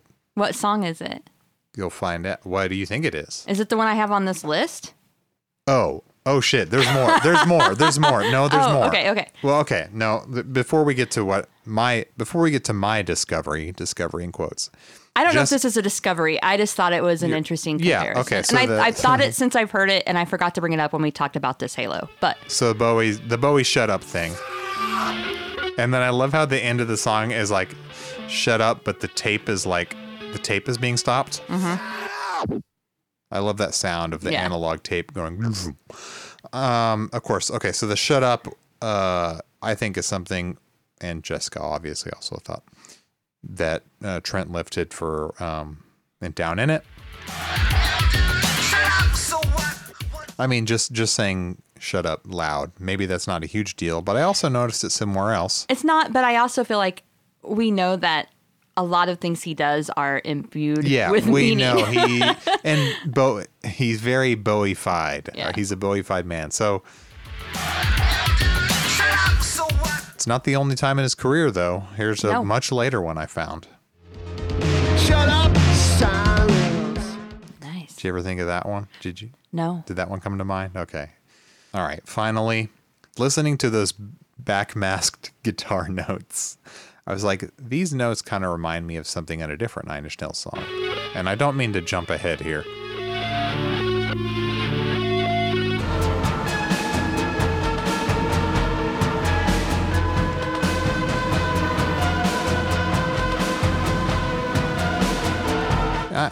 I checked it on the keyboard. It's a lot of the same notes. It's a similar.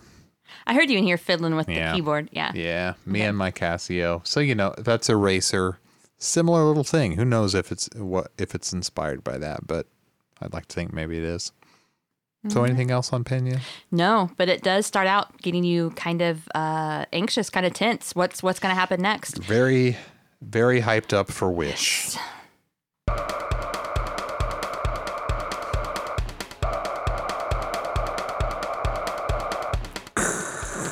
That's crowd noise. I'm still going to stand by that.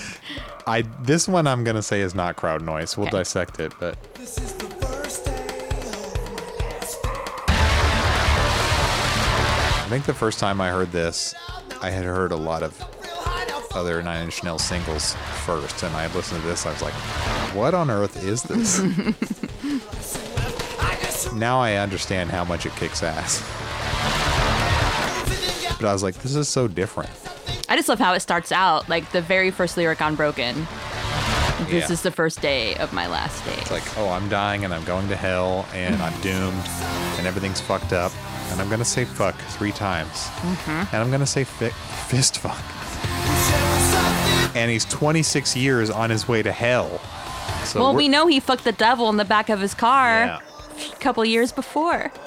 This big fucking hoe. That's a great part. I'm the I one love that without a part. soul. Do you know how much that spoke to me? On my way to hell. So we know we're going hell. 26 years. I'm 36 years now. Here's my line. I love this. That's that's the title of my autobiography. Yeah, You know me. I hate everyone. I hate everyone. Pretty sure that was something I wrote on my notebooks all Oh, over in man. high school. Yeah, that's the kind of stuff you have to go to the counselor for. We But, hear you you're know, dirty and dark, Jessica. imagine Can you being- tell us more about that? 26 years and feeling like you're on your way to hell. I guess I was 16 years feeling like I was on my way to hell. The darkness of this song is great. I mean, we know by now that this is a darker, dirtier album. The guitars are so much more front and center Love here. the guitars. Yeah. And this is one of the 2 tracks that I have the stems for, so I can get into some little hidden gems. As we listen, what stands out to you, Jess?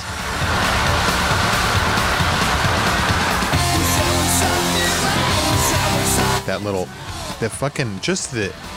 just the speed of. I just feel like I'm being assaulted Yeah. immediately. It's an assault, and the speed of the beat. This is not like Pretty Hate 135 Machine. beats per minute. Yeah.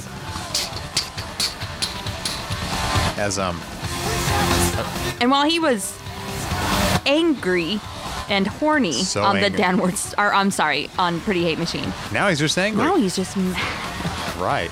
It's like I've given up on regular sex. Fist fuck. Okay. I love this. I love all the guitar work toward the end here. yes.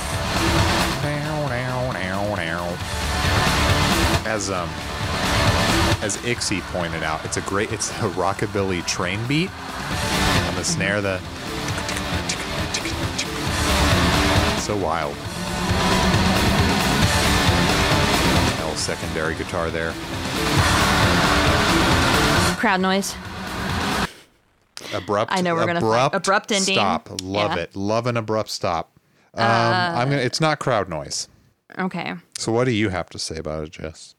Wish is just a banger. I was just gonna say that. So Wish won Nine Inch Nails their first Grammy in 1993 for Best Metal Performance.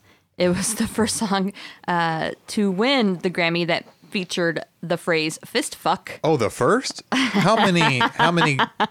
Bob Dylan never used. Actually, I don't think Bob Dylan won very many Grammys. He didn't think win very much in the metal category.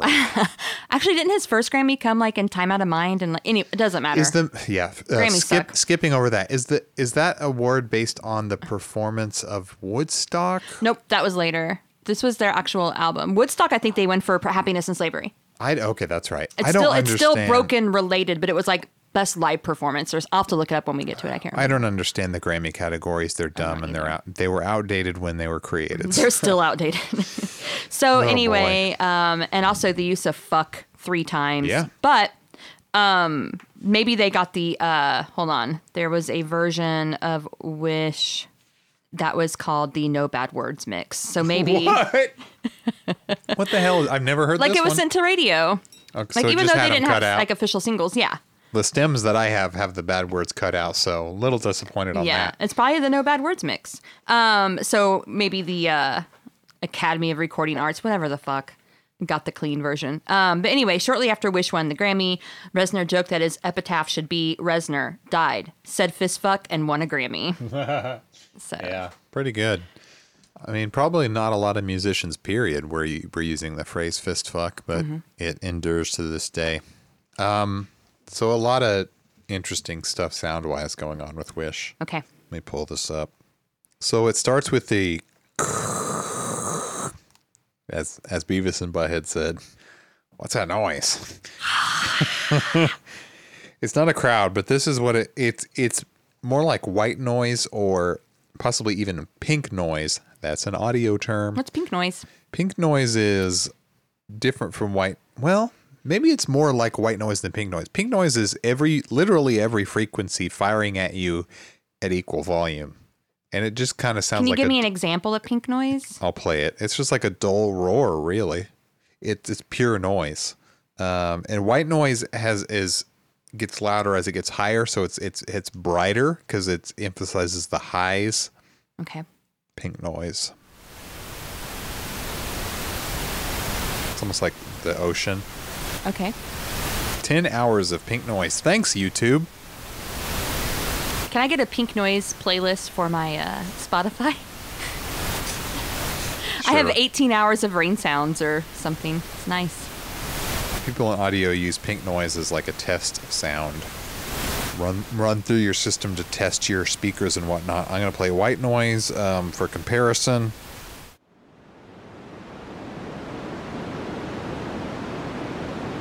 They both kind of sound like rain or waves or whatever. Okay. The noise on Wish, I think, is more intentional. And the thing about noise is that you can make it an infinite number of ways. So I don't know how he created this noise, but it almost has a pitch or a tone. I called the file Wish noise in D. It's most closely associated to the note D.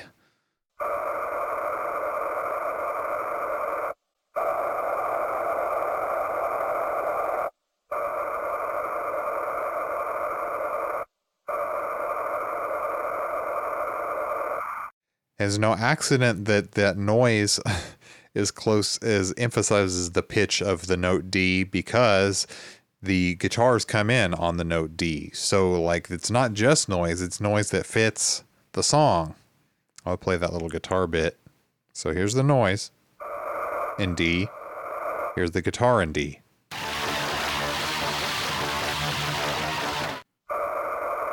The most like affected guitar I've ever heard in my life. Like I don't even think I can begin to guess at what all effects this guitar has run through, but it's almost unguitar like. It's so out there and wild. And there's a lot of stuff you wouldn't know maybe unless you really got into the multi-tracks here. So as that guitar riff comes in, there is what I call the bass noise, which is really grimy. Sounds like this. Ooh. I love that. Yeah. That's It's God. so That dirty. sounds like a engine, like a maybe not an engine. I don't know. It's got a It's probably synth created. it's got a very machine. Yeah. I mean, it's that literal industrial sound, Yeah. which is going to come up a lot, where it's literally the sound of industry. And then in addition to that, there's a bass, a synthesized bass, which we hear a lot on this album, not a real, like you were saying, it was kind of by design. We have real live guitars and then a synthesized bass along with them. So underneath that guitar part is That's so cool to me. Yeah, that's really cool. So dark and dope. Then when it gets to the chorus, the synthesized bass changes up to something a little more interesting. Well, a lot more like dark and evil and sinister sounding. Very ominous. Yeah. Ooh. It's definitely Sounds like the entrance of like a scary monster villain. Yeah, it's in a almost it's movie, like a video theme. gamey. Like Yeah, Castlevania, the boss is coming. It's It got me really tense there. yeah, you don't hear it very well in the mix unless you isolate it. Later on, a little later in the song, you hear this. I call it the escalating noise, and it's one of my favorite parts of the song. I'll just play it. It's noise that each time it comes in, it builds upon itself until you're like, oh my God, I can't take any more. This is so much tension. It's going to explode. Here it is.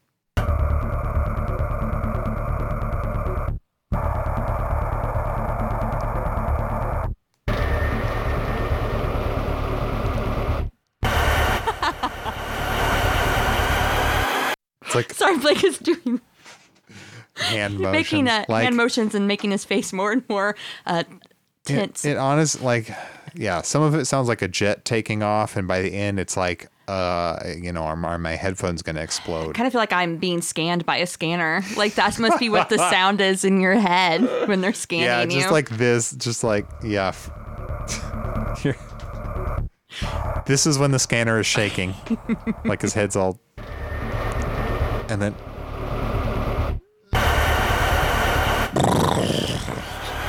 No wonder why that going song makes me everywhere. so fucking tense. Yeah, I mean, this album is scary. Like, that's a good.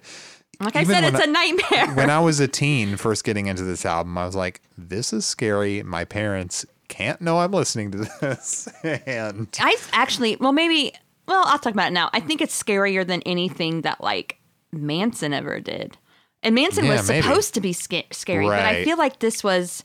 it was, more, it invokes hell more than to Yeah. me than Manson's Because Manson always music, seemed like, maybe. I've said this before, like so cartoonish that it was hard for me Yeah. to take him seriously, I guess. Right. And this And I expected scary sounds like that.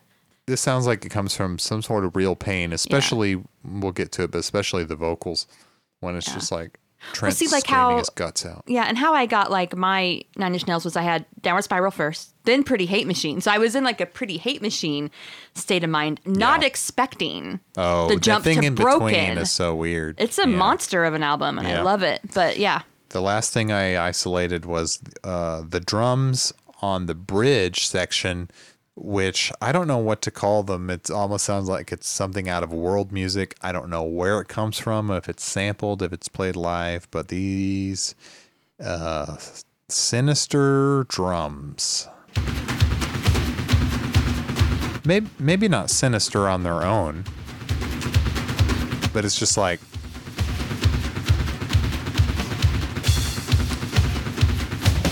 are these live? I don't know. Are they because I know don't that know. they have there's a drum machine, but there's also a part where you have a second where Martin Atkins comes in and plays. Yeah, so this album credits Atkins and also Chris Vrenna on drums. Yes. We don't know who does what. But on Wish it was Martin Atkins. Oh, really? Mhm, he was the extra drummer. Comes in on the second verse. Well, yeah. So there are live drums in Wish. I didn't pull out everything, but there are live drums on the chorus in different parts of verses, and But these drums that we just played were not live. to me, it sounds like a live sample of something, or maybe it was something played in studio by one of these dudes. I don't know if anyone knows exactly where they came from, but it's not a traditional drum set at all. It's like, I don't know, some kind I don't of know. I don't play drums. So I some was kind of trying- unusual tom-like drum sounds. Okay. Like tribal. I don't know if I'm supposed to say the word tribal drums or not, but you know what I mean. I just thought that was cool. That's cool. Thanks for breaking that down. Yeah. Do you want to talk about covers of that now while we're talking about Wish, or do you want to do it all at the end?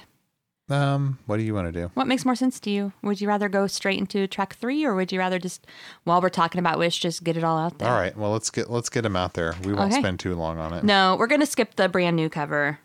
Yeah, Brand New covered it. A lot of bands covered it. Who else do you have? Linkin Park. I did not know this. Okay. And they're playing it at a huge festival. Oh, so it's live. So right now, actually, Chester, you tell him what's going on. Right now, we're gonna do something we don't do very often. When was this? Actually, I think we've only done it once. We're gonna play a song by somebody else. How many of you guys? Avril Lavigne isn't. Yeah, she's in the audience, right? Well, then here it fucking goes.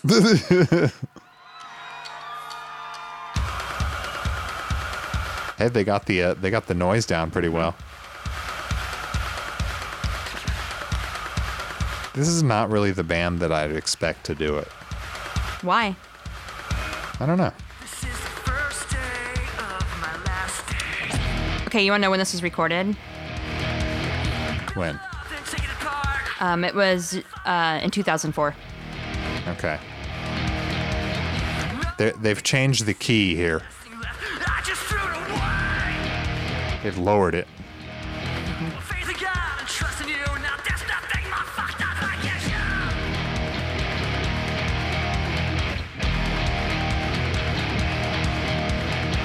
Wish there was something real. Wish there was something true. Wish there was something real in this world of you. Okay. Yeah, So okay. pretty standard. Yes, and I would say I don't know why this surprises you because I could see this band being very inspired by. Yeah, I'm Nine Inch sure. Nails, I'm especially sure they this were. era. Yeah. Because they combine a lot of electronic stuff with hard rock stuff. And hip hop. Right. Okay, so So that's pretty standard sounding. yeah. The next one, let's do a Behemoth. It's a very metal version. As if this song were not metal enough. They have a goat head on their album art. It's pretty cool. That means Satan. Yeah. Ooh, they pick up the pace a bit.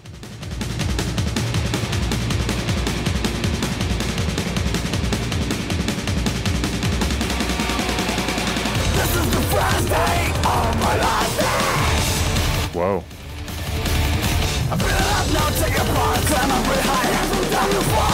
Okay. Interesting.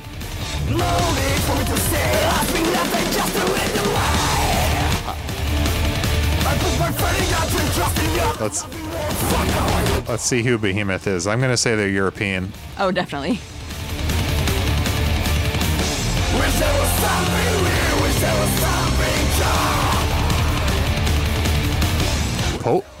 Polish. Ah. Maybe our good friend Tom knows of them. They're a Polish extreme metal band formed in 1991. So they predate Wish. All right. So it's like Wish, but got some metal vocals and it's faster. What else you got? All right. Next to last, Rockabye Baby. That's right. If you want to be lulled to sleep by a lullaby, guess what? You can do that, and you can do it with Wish.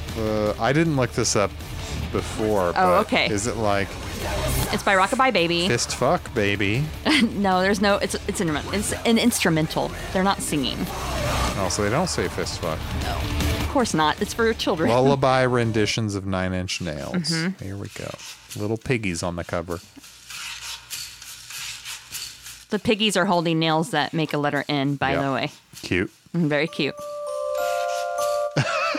This is terrifying, by the way. Yeah, do you want your child to No. have nightmares of hell? This sounds like a scary movie score. 6 months on my way to hell. This is sinister, dude. You know me, I poop everywhere. Oh my lord.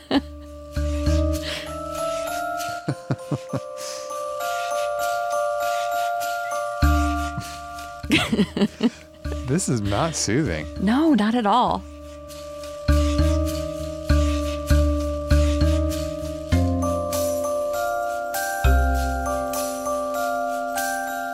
I want to know who is the audience for. Well, okay, I know who the audience is. It's Nine Inch Nails fans who happen to have children.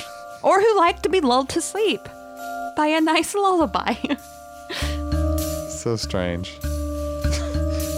Okay, I think we understand. we got it. I'm the one without this big fucking diaper? I don't know.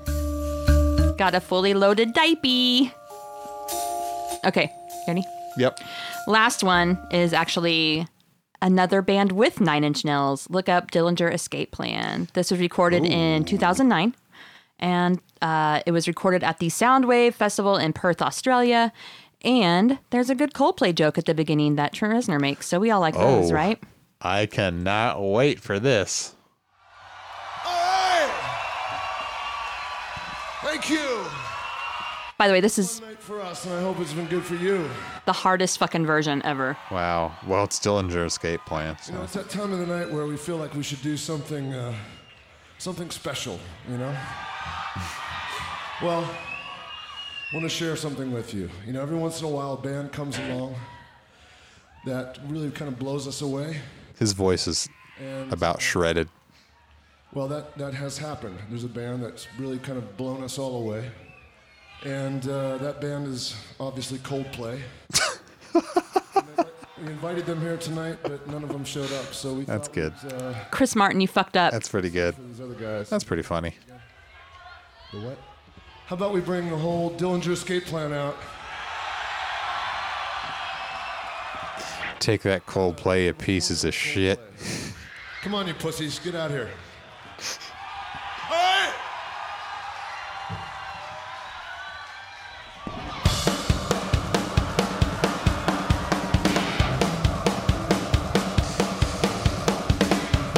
I would lose my fucking shit if I were there.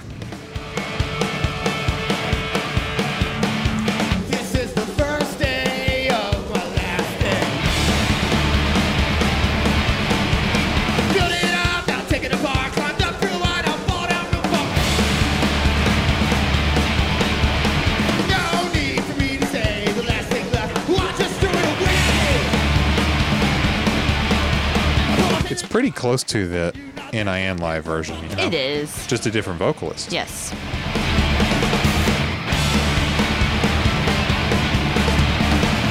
There was something real, there was something true.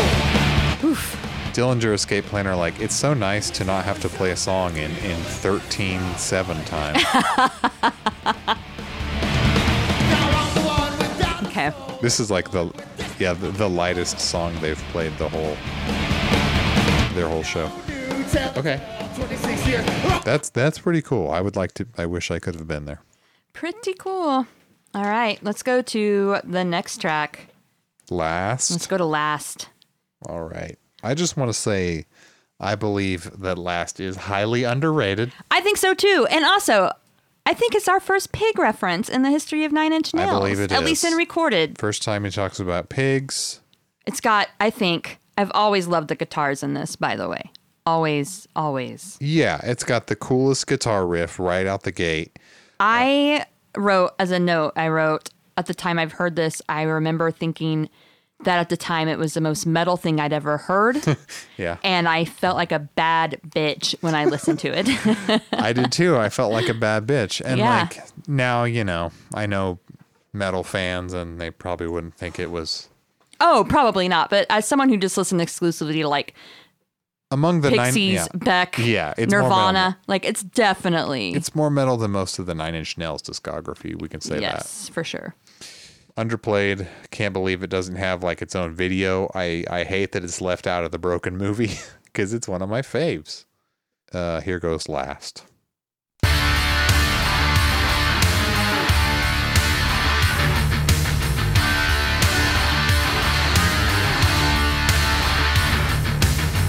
Gave up trying to figure it out, but my head got lost along the way.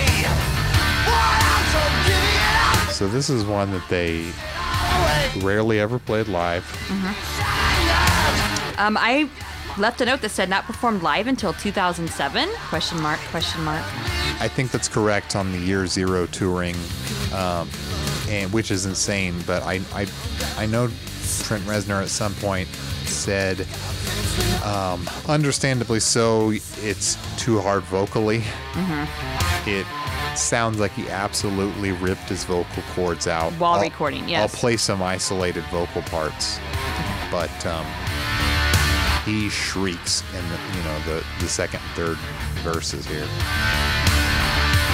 There's such an evil and angry energy in the vocals. Still feel I'm slipping away, but it doesn't matter anymore. Everybody still shipping. Yeah, it's got that. Doesn't matter anymore. I feel like the difference between like the kind of anger that I got from like bands like Nirvana was more disaffected, Yeah. and in like kind of, I don't want to say ironic, but kind of in a different. Detached. Yes, very detached. And this is a very this is- visceral Yes. anger.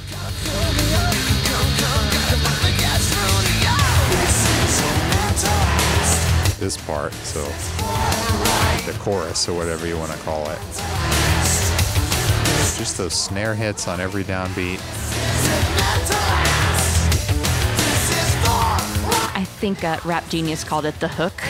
They didn't call Yeah. it the chorus. They You called know, it. hook and chorus pretty much mean the same thing. But So I guess just Genius. yeah, I it's said just Rap Genius. Sorry. genius.com now. Yeah. Used to be Rap Genius. A lot of cool sounds in here. I think it's going into the third verse, which I love that the guitar part changes up here into this really cool thing. Wait for it.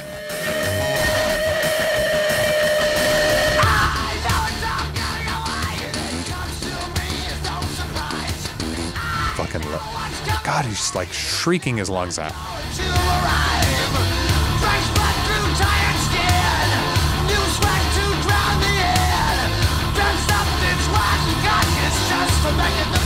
Dress up this I know. rotten carcass. I always love that Ooh. line, just to make it look alive. So dark. So good.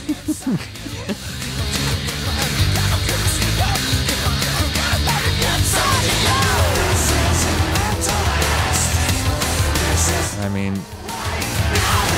in some ways, it's a simple song. It's just so well constructed.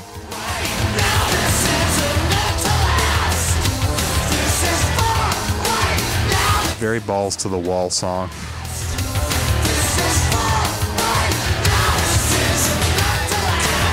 I like this in the background. There's a lot of like background counter melody vocals going on. Part with, wish I could put the blame on you. That thing.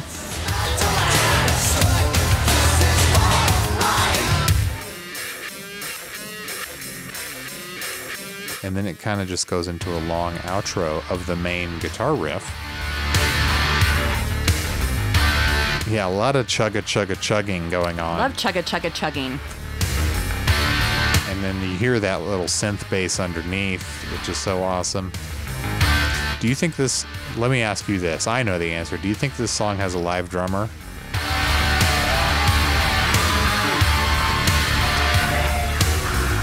Wow, I'm we'll afraid figure- of being wrong. No, I'm going there's to say no. Okay. Well, I kind of just assumed that it did the first time I heard it. I don't know if you did. Because, It seems like it should, though, because of that. It seems like a standard metal band Yes. setup, with a drummer and live drums, live guitar. But I feel like with most of these songs, there's something a little off on purpose. Yeah.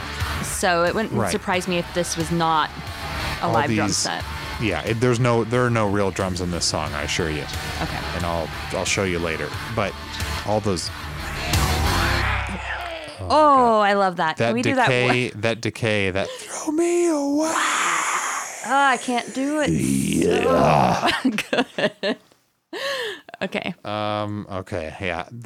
This is the last time I'll do this because it's the only other song on here that I could find the stems for. Okay. No But- stems for Gave Up? No, unfortunately. I wish I could have all the stems for all the albums ever. Where do I start? There's so much. It's not that much. So, Y'all are going to get a 5-hour podcast. yeah, well, you know what? It's broken. Like, it deserves it. It's true. Watch Downward Spiral will be like an 8-hour long podcast. We'll have to divide it up. Yeah. That's the only way to get through it. So, as we were talking about earlier, of course, live guitar in your face, but a synthesized bass is what the synth bass sounds like in the verse.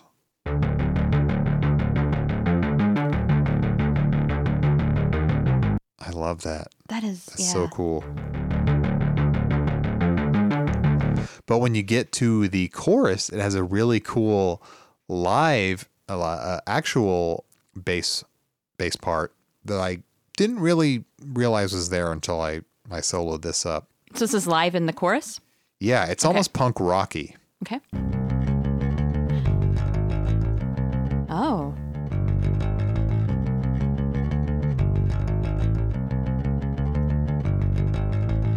I thought that was pretty cool. I like watching Blake play air bass. I was pretending to play a bass like I know what I'm doing.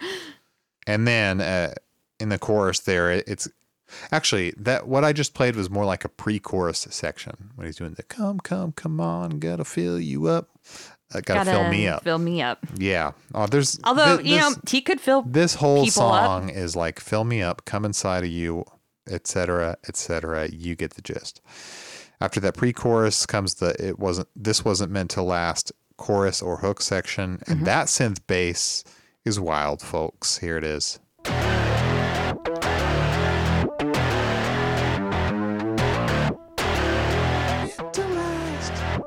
This is for right now. Yeah. So damn. Okay. That I totally hear that kind of synth patch on the Downward Spiral in several different places. It sounds like shit that you hear on Closer or maybe a few other songs. It's not on the tip of my tongue here, but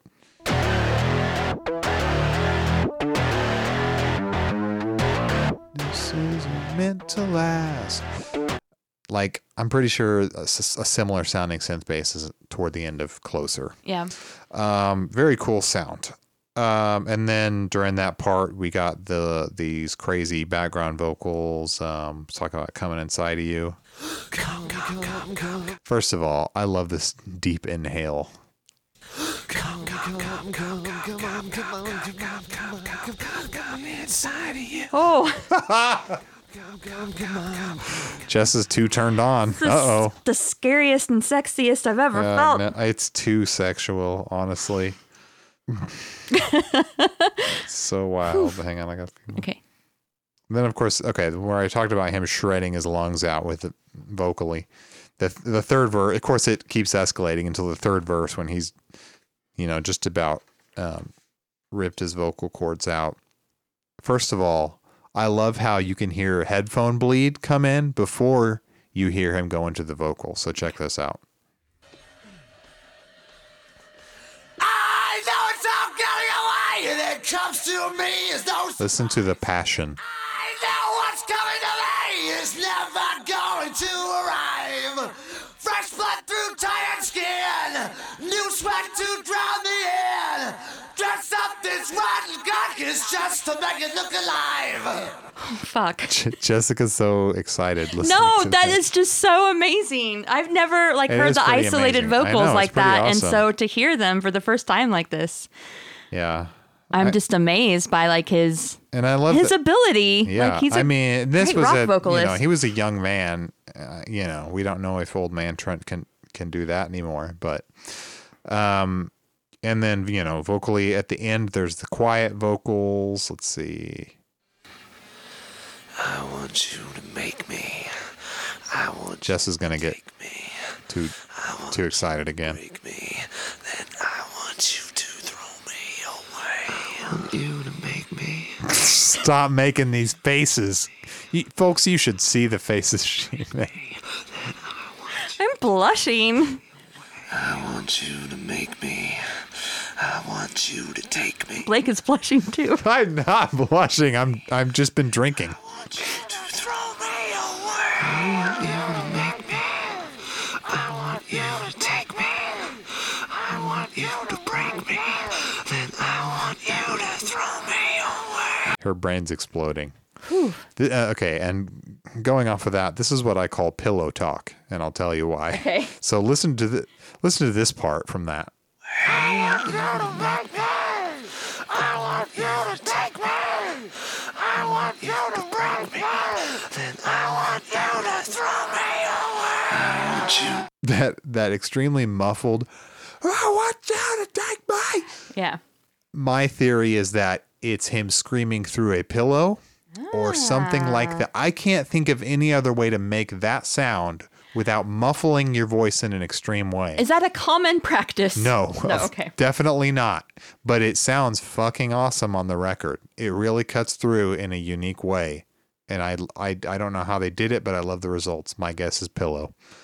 Of course, during that end section, there's interesting synthesized stuff going on. Just noisy. God knows how it was made. I saved my favorite part for last. It's in the final chorus, and I call it the horror part. You isolate it, and it's like pure horror movie, and I fucking love it. You can barely hear it in the full mix, but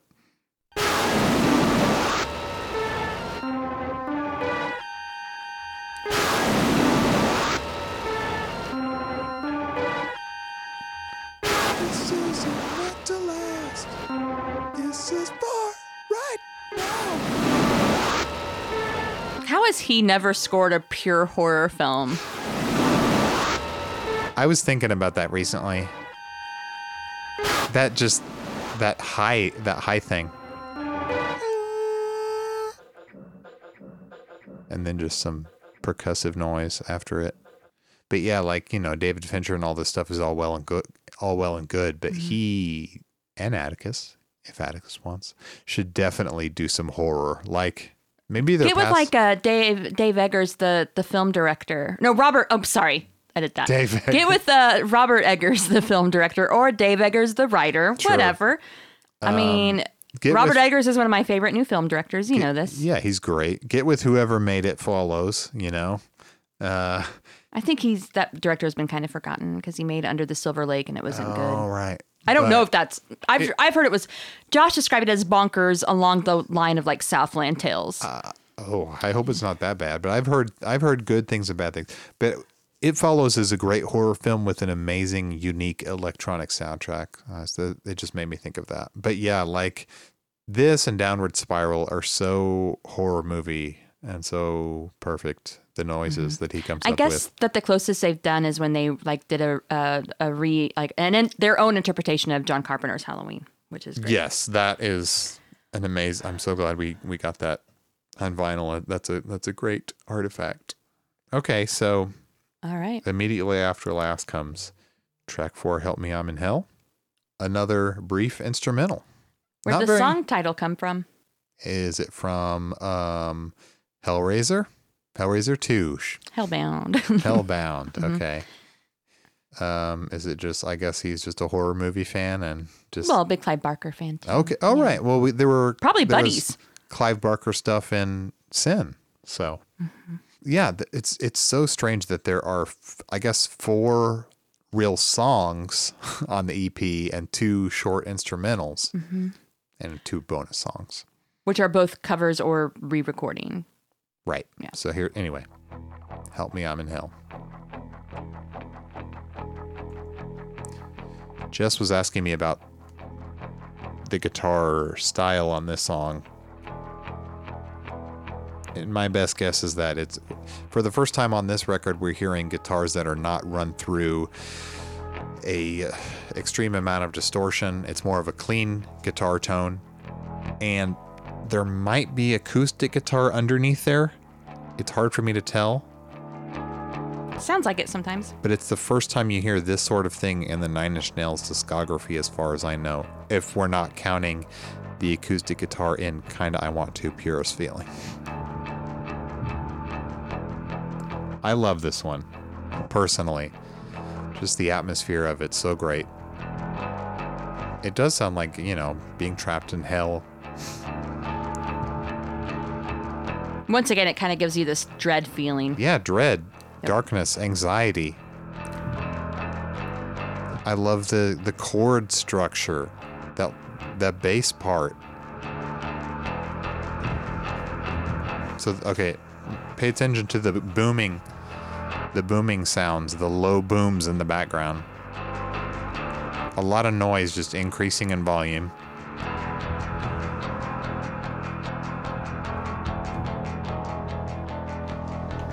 Strumming and strumming.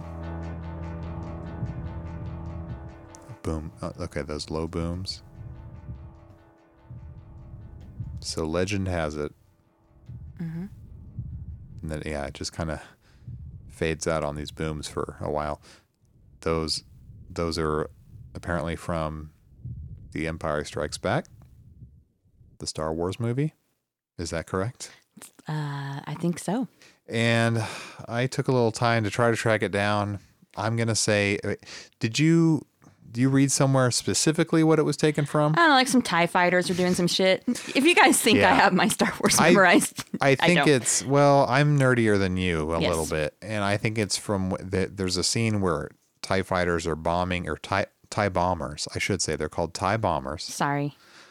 And they drop bombs on an asteroid where the Millennium Falcon is hiding. And it may be the sound of those bombs. I couldn't find a good clip. I think that's what it is. It's either that or when the probe droids are landing at the very beginning of the film. They're like shooting down, like asteroids landing in. They are falling to the surface of Hoth and hitting the snow and making those booming noises. I could have that all screwed up. It's probably the TIE It sounds like a thing. bomb hitting snow to me. Okay. Yeah. Maybe it's a combination of both. Yeah, Someone's going to point out our error. I'm sure of that. sure. So the next track is maybe Blake. It may be my favorite on Broken. And it's hard Okay. for me to pick one God, I don't know if I have a because favorite. I love them all. They are all my children. Yeah. They're all good. I love them so much, but this one might be, and I want to maybe talk about why. First, the title, and I've never read this book. It's a short erotic fiction book called The Story of O by Paula Rayage. I'm not sure how to pronounce the name, but it is an erotic story, and it is basically about maybe forced female submission. By that, I mean not something that was maybe agreed upon by all parties before. Oh. It was, yeah. But it is possible that he got the title from the preface of that book, which I've never Oh. read this book. I've heard about it. I've had it recommended to me because I've asked before, like, hey, what erotic fiction should I read? I never read this one. Of course you would ask. Look, I'm working through Francesca Leah Block's work of I'm shocked erotic you haven't fiction read right it. now. You read a lot of horny books. Blake, what are the horny books I've read? We literally just talked about one. Oh, at yeah, length. Wifey by Judy Blume, but You that read was for a lot of podcast. that You're acting like I have Francesca, nothing but You read trash and porn. he's acting like I have nothing but bodice rippers on my nightstand, and that is not true. All these Fabio covers. No. Happiness and Slavery. Yes. So I really love this song. At the time I was really listening to this, I was also starting to get into things like Riot Girl. So like Bikini Kill and Sleater Kinney, and I'm not gonna L7's not really Riot Girl. They're metal. They're like based out of LA too, but they're kind of lumped in with Yeah. that. But I was starting to get into like really angry music. And I was full of a lot of self-loathing. Me too. Yeah, totally. And I got a lot of catharsis by playing this song. And I found an essay from medium.com by a writer named Jude Ellison S. Doyle. That's a hell of a name. But anyway. Yeah.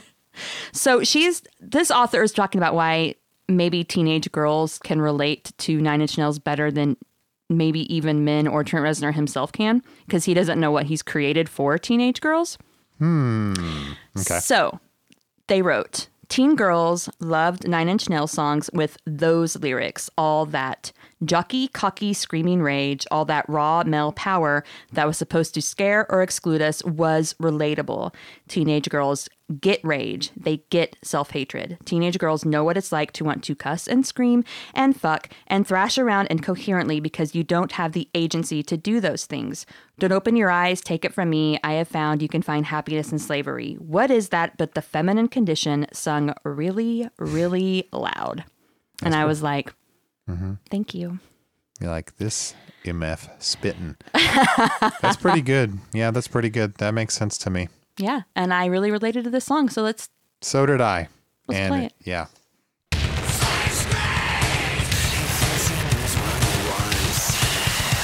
It's so fucking dirty, and Jessica is mouthing the screams. when I first heard it, I was just like, it's another one of those, what is this? It's so... Definitely. It's all distortion. It's pure noise until the chorus. The chorus is... It's all noisy. Yes. But the chorus has more of a melody. Yes. Here we go. We get this disco beat, okay? Yes. This reminds me of Closer. This is like the precursor. Because it's got kind of a funky bass line and a disco Got beat. a great bass line. Which you hear again in Closer. Great groove to this song. Then the verse comes back in, and once again, you're just like... Okay, I love this, the guitar. Chugga, chugga, chugga, chugga, chugga. The chugga, chugga guitar. We love the chugga chuggas. Is great.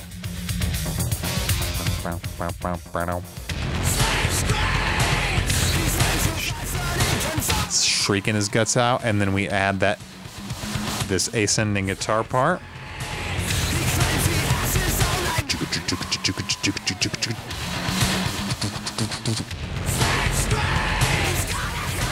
I just love how it builds and builds in vocal intensity. And I mean, we have obviously there's a lot of BDSMs to get into, but it is about, there are different levels here, but talking about, you know, enjoying being enslaved, chained up.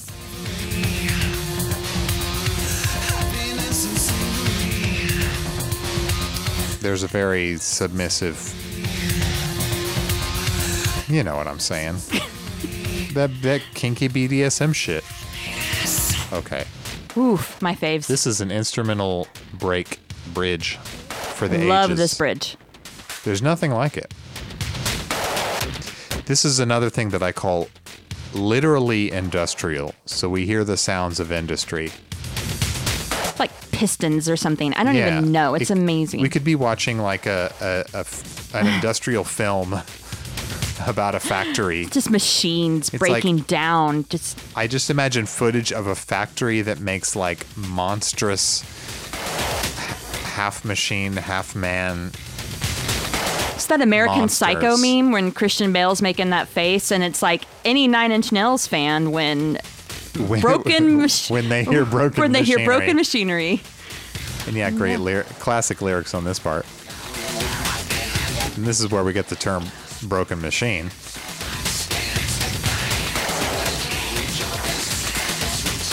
Some flesh is being broken machine. Back into that disco funk.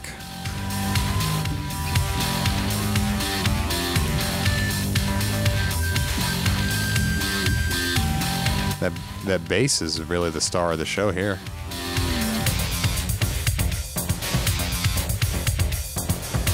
I want to know where some of the sounds on the bridge came from.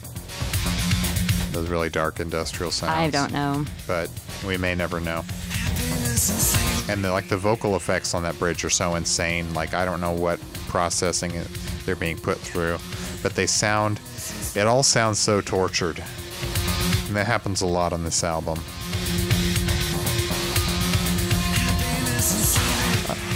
Another long outro with some interesting background vocals. Those come up shortly here.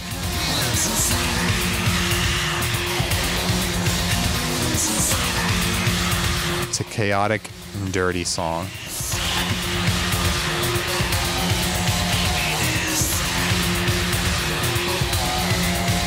Screaming his lungs out.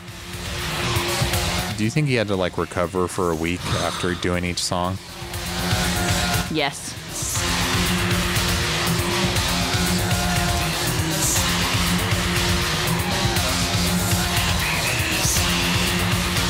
I think you kind of start to hear some of the whispers come up.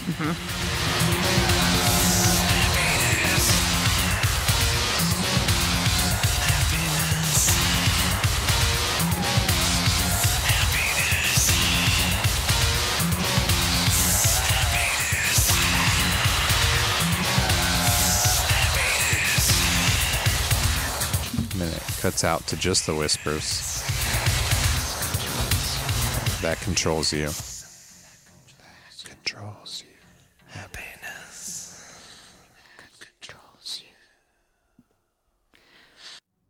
What is happiness that controls you? You know, it's just blinding your senses. I don't know. I don't know, to like, you know, capital and shit. Just I think the song's about capital. it's all about capital. Yeah, you could kind of ascribe anything you're angry about to this song. You really can. To many of these songs. You can. Just get your anger out. That's what it's about.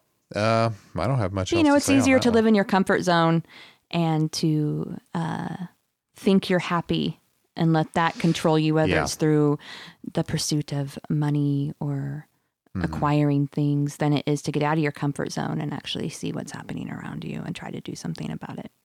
Right. Right? Somebody smarter than us said that something about like awakening. Fuck, I don't remember. Something to do. You know, the Matrix talks about it. It's painful. It's extremely painful and visceral to be awakened, or I don't know, to have your worldview changed around. Right. It's one of the most painful things you can go through. So that's why we'd rather just stay happy and chained up or whatever. Is that You what? don't want to think about it. I You don't want to wanna- open your no, eyes because exactly. you won't like what you won't see. like what you see. The Definitely. devils of truth steal the souls of the free. Okay. The final track of the official EP, Proper. Should we move on to that? Let's do it. Let's do Gave Up. Gave Up. This one was with Flood. All right. A Flood and Trent Reznor joint. Fan favorite staple of live shows. Listen for that Mellotron.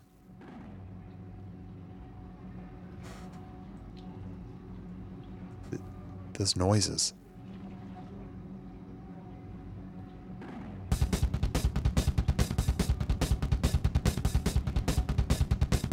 That drum beat is insane. Like, is it electronic? Is it real? It's not real, but I thought there was some real drums on this. there is later, but not this. This Yes. part is so. The vocal effects on this, it's like running through the fan, you know, very gated, stuttery. It sounds so tortured the way he performs it. Then it opens up later, but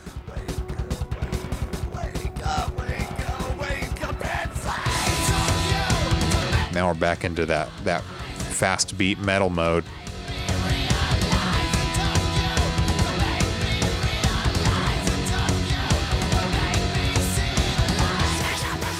And then, okay, so now the real drums are in. Lots of guitar. Jess is just having a sing along, having a good old time.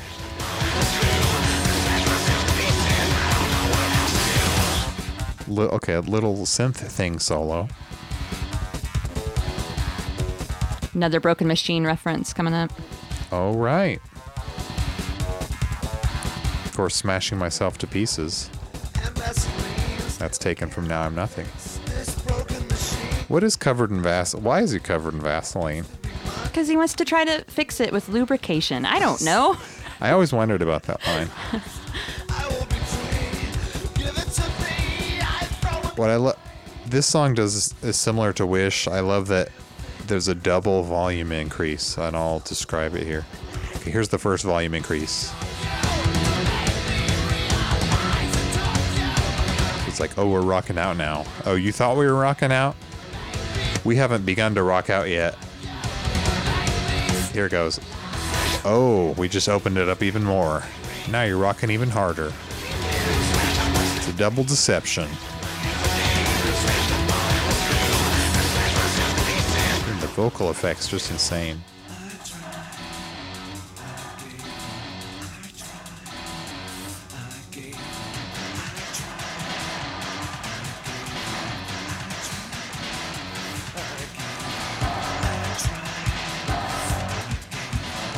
It's hard to, I don't know, there's not much to say other than just to rock out to it.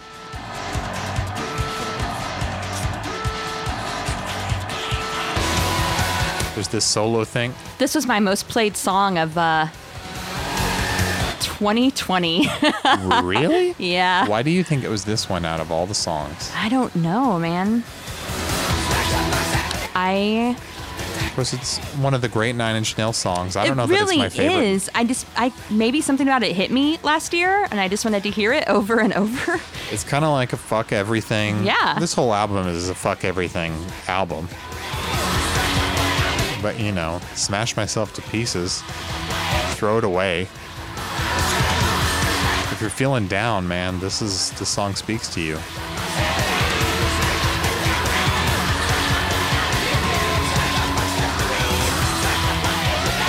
Should we talk about the music video that goes with this song? That not the Broken movie one, but No, there are two versions of the video. Yeah, but we'll talk about it once the song's over. And so the song completely descends into noise, and that's how the album ends, with just a chaotic noise destruction. All right. So, two versions of the video. One that was on the Broken movie. The Broken movie was a film that we'll talk about in a bonus episode. But Right. basically, the version of Gave Up, they decided went too far. And for it that went pretty reason, far, yeah. the Broken movie itself was never released because of the Gave Up. Just the gave up goes But pretty think far, about but the whole movie I goes guess there pretty are some far. like interstitial Yeah. sequences in between each video. It's all a snuff And which film. we'll talk about, but the rest of the videos were released on like the Closure video. Like you can see, True. you know, Pinion, and you can see Wish, and Wish played on MTV. Like it's not like True. Those it's were the not the interstitial things. snuff film stuff that's and most, Gave Up. yeah. Yeah. So there was another version of the Gave Up video that was made, I believe. I don't know if MTV ever played it or not, but it was definitely on the Closure VHS because I had it. And it's a live recording of the band rocking out in the Tate House. Yeah, it's definitely not the mix that we hear on the album, although it is very similar to it. The video is just of them playing at the Tate House, like in the studio, in the control room of the studio, to be specific.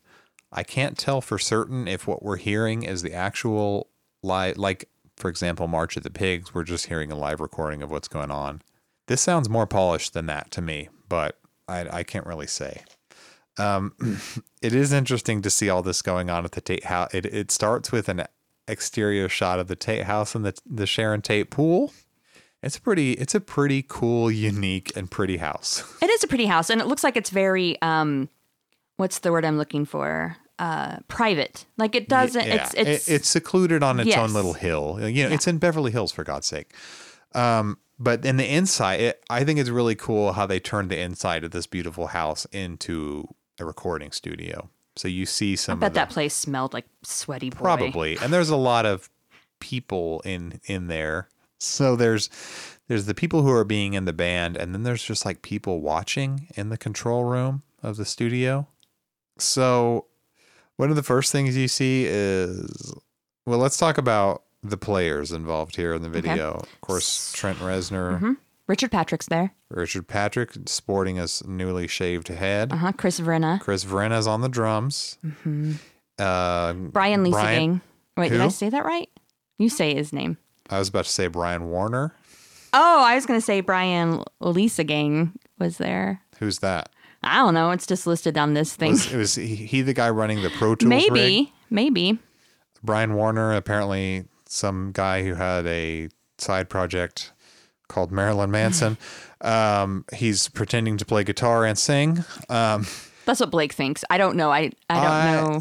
From what I've read, he's pretending to play guitar. I don't know. I admit It seems like the guitar part doesn't seem that difficult, it's not. but I guess if I knew nothing, I don't know how much of a guitar player he was at the time or how much he knew. But I've heard rumors that he was faking it. Yeah, that's the rumor. That's the legend. Yes. And then some random people watching. On the computer And monitor? Are you going to say what I'm going to say? No, go ahead. On the computer monitor, allegedly there's a message that says "fuck you, Steve," which is a jab at Oh my God. Steve Gottlieb. So I'm wondering if it's just like a I didn't scrolling, catch that. like Well, I've never caught it either, and I should have So- looked for it tonight. But I'm wondering if it's just one of those screensavers where you just type a message and it just scrolls across it, like hey, when you were a kid. I don't think it's that, because they have Pro Tools open. Oh, okay. So this is 1992. Let me look something up real quick. When was Pro Tools created? 1991. So one of the first things you see in the video is a dude on a DigiDesign branded mouse pad. DigiDesign is the company that invented Pro Tools, industry standard software. This is Pro Tools had only been out for a year. So you see, you know, on an old Macintosh, they're running Pro Tools while they're playing this song in the studio. It's funny that like one of the action shots is a dude moving a mouse around. I wonder if they got any product placement money for that DigiDesign mouse pad. But yeah, Pro Tools was a new thing back then. So you're trying to find the interface? Is that what you're looking for? No, I'm just saying. Oh, okay. You know, maybe one of the tracks was named. Somebody knows this, and I don't have it pulled up to go pause it right now. But they could have named one of their tracks, you know, like "Fuck You, Steve" or whatever. I don't think it was a screensaver. I think it was something embedded into Pro Tools. But anyway, it's just a live recording of the song, so it's different from the version on the EP. It sounds good and polished, though. Yes. Not rough like March of the Pigs. March of the Pigs still sounds good, but you know what I mean. Yes. So not an interesting video, nicely shot, not that wildly unique and unusual. Just something to stand in for the offensive snuff film that they originally did, I guess. Marilyn Manson cameo, though, for those who are interested. So Without makeup. No, this is before he had a career as Marilyn Manson. Mm-hmm. We should point out. It was before his first album dropped. And I guess it was when he and Trent were hanging out and he was, you know, helping him get started, I guess. Probably, yeah. Anyway. When did Smells Like Children come out? Well, that was after the first album, right? No, that was their first. No. Oh, no. The first one was Portrait of an American Family. I'm sorry. Yeah. When did that one come out? 1994 was Portrait of an American Family. So a few years after that gave up. Okay, so it was 96. It was Antichrist Superstar, right? Yep. So, okay. So where were we? Are we moving on to the 2 extra bonus tracks? Let's do the bonuses. The first one is a cover of Adam Ant's Physical You're So from Kings of the Wild Frontier. I believe it came out in 1978. I love early Adam Ant, so... Is it Adam Ant or Adam and the Ants? Adam and the Ants at this point. Okay, gotcha. Mm-hmm. And then he went solo. Mm-hmm. Do I play the cover first? Play a little bit of it. We don't have to play the whole thing, but just to let people kind of hear. Okay, so do you mean the original? Yes, of the original, sorry. Physical, parenthetical, You're So. Yes. Yo, so, go! Now, that part is missing from the Nine Inch Nails cover. How come Trent doesn't scream, "You're so physical"? I don't know. You'll have to ask him. Did you hear the part where he says, "Eat your heart out"? Eat your heart out, do it. Yeah. That part is also missing from the cover. No, it's not. He changes it to "Eat your heart out, Steve." Wait, really? Yes. You've never noticed that? Is it buried? Oh my god. No, I thought it was pretty prominent, but How the fuck did I? You'll hear it in a minute. He really fucking hated Steve. Yeah. Steve must have done him real wrong. Let's just never get on his bad side, because I don't want to hear him. Well, maybe I do want to hear him say, "Eat your heart out, Jessica," because I'd be fine with that. So, I wanna twist and shout. my opinion, it's a similar tempo, similar groove. And Trent has said it's a tongue-in-cheek cover of the song, by the way. Kind of like maybe the Queen cover was. It's kind of reminiscent of that, the Get Down, But you know, Make Love. he does like Adam Ant. Like, yeah, definitely. And Adam Ant, even in like 1995, came on stage and they did 2 nights of shows in New York, and he came on stage for both of those. And at one point, to perform Physical, and at one point he said, "It's nice to be on stage with the best fucking band in the world." And I know Trent has made comments like, because the audience was like, "Who the fuck is this old dude on stage with Trent?" And he's like, They're like, "Guys, "That's it's Adam fucking Ant." And like the kids are like, "We don't fucking know who this is." And he's like, "Oh yeah, they're kids." Like they don't know who, like it's all like 16-year-olds. Did they also say that for David Bowie? Who the fuck is this old dude? I don't, no, probably not for David Bowie. So the Nine Inch Nails cover, Physical. Listen for I'm Eat Your listening. Heart Out.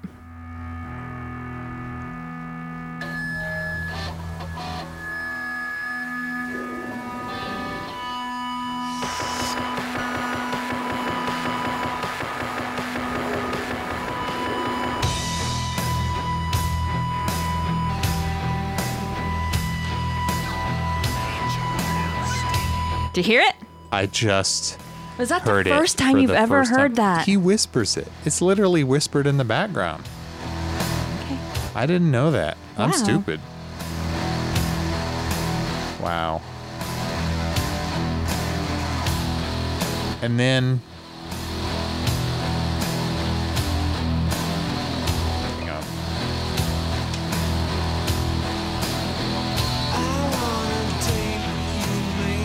I think I do like the vocal performance in this a little more. It's just different styles. Yeah, I mean, definitely very different from Adamant stuff. There's a lot of low roar noises you're going to hear in the background. I think this might be the sound of the dog. Maisie. Yeah, Maisie's in the liner notes. I guess Trent's dog, right? Mm-hmm. I think they come up later, but you hear a lot. It sounds like maybe a manipulated, like slowed down dog bark or something. That could be what it is. Yeah, and there's also a sample in here where Sean Bevan was playing with the dog and it bit him while they were playing, and he goes, "Ow, fucker." So Can you hear that part? I think so. You'll have to point it out to me.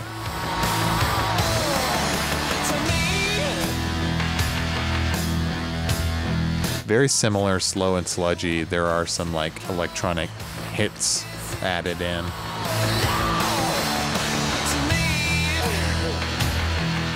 There's some of that low roar. Could be the doggy. You hear that? There it Yes.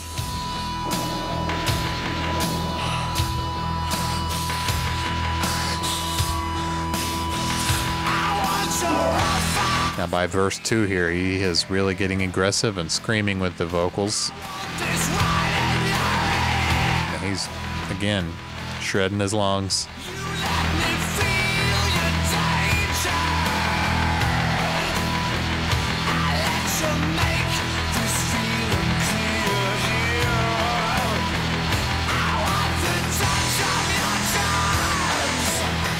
Where's the dog biting part?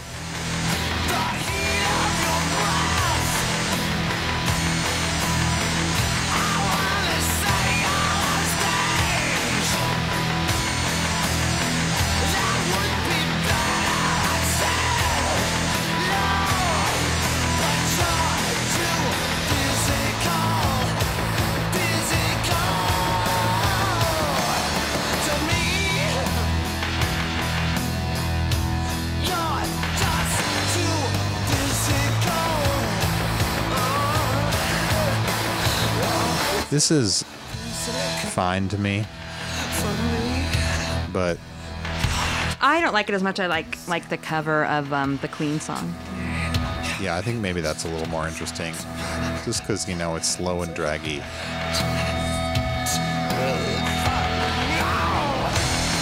If I had to throw one song out on Broken, which I wouldn't want to do, but Well, I don't even consider this part of Broken. no, I really, mean, yeah, it's a so- bonus track, whatever, but it's. If we're considering all 8 tracks, maybe this is my least favorite. I probably agree with that.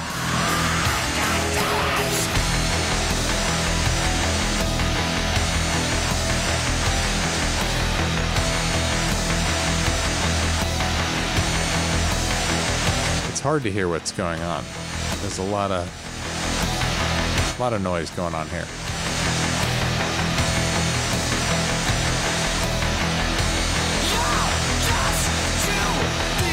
This part.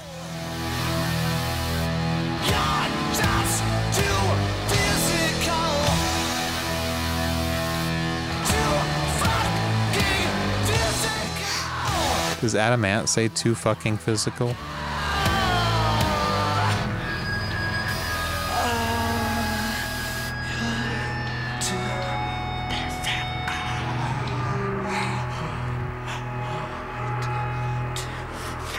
This part sounds like he's eating the microphone.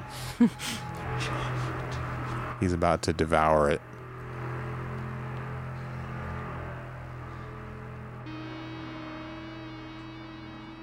All right, so the very final track is Suck, a song that I think is fucking awesome. You want to talk about the Suck controversy? Is there what's the controversy? I don't think it's a big controversy. Maybe it is to other people. I don't know. So Suck was actually a song that was originally recorded for like a kind of a Martin Atkins had a group called Pigface, and it was kind of just like a rotating crew of musicians in the industrial scene. And Trent Reznor recorded vocals and co-wrote Suck with them for their 1991 album. I think it was called Gub, G-U-B. Yeah. And so he re-recorded it for Broken. Yeah. Well, the controversy has to do with the way that the song is credited on Broken. Normally on Pigface albums, it's very like egalitarian. So it's like everyone is listed. So it would list like Atkins, Rieflin, Barker, Reznor, right? All the people who contributed were listed as writers. Whereas on Broken, Reznor listed it, or whoever listed it as T. Reznor / Pigface. So did not credit the musicians individually like it was on the Pigface album. In 1993, Pigface released a live album called Truth Will Out. And in the liner notes for that, their writing credit for Suck is whatever Trent says, really, no shit. Like, what? Yeah. So just kind of like, whatever Trent says, that's who the writer is. So Okay. Reznor says that he came in at the end of the recording session for that day, laid down the vocals over some drum snippets that they had. Mm-hmm. He said he never really liked the recording. He reworked it, like the arrangement, presented it to the group, has said that they even performed it live together, kind of like the Broken version, And then recorded it for Broken. Yeah. So I guess what he's trying to say is like it shouldn't have been a surprise. Like I showed them how I reworked this and we even played it together. Right. I don't know. I don't know if it's a made up controversy. To me, it's not even a controversy because they are credited, but like maybe they just see it as a slight.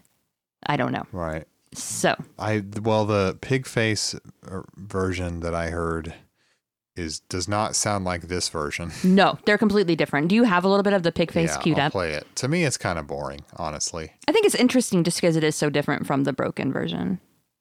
Suck, suck, suck.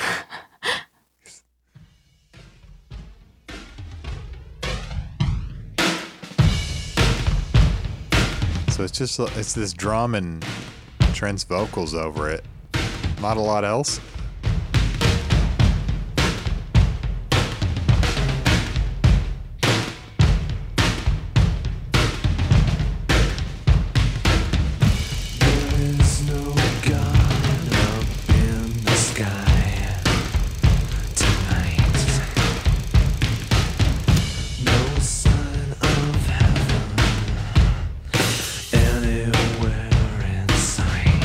It's fine, sure, but there's no melody, there's no groove, and the song Suck on Broken is very groovy. Yeah, let's play it.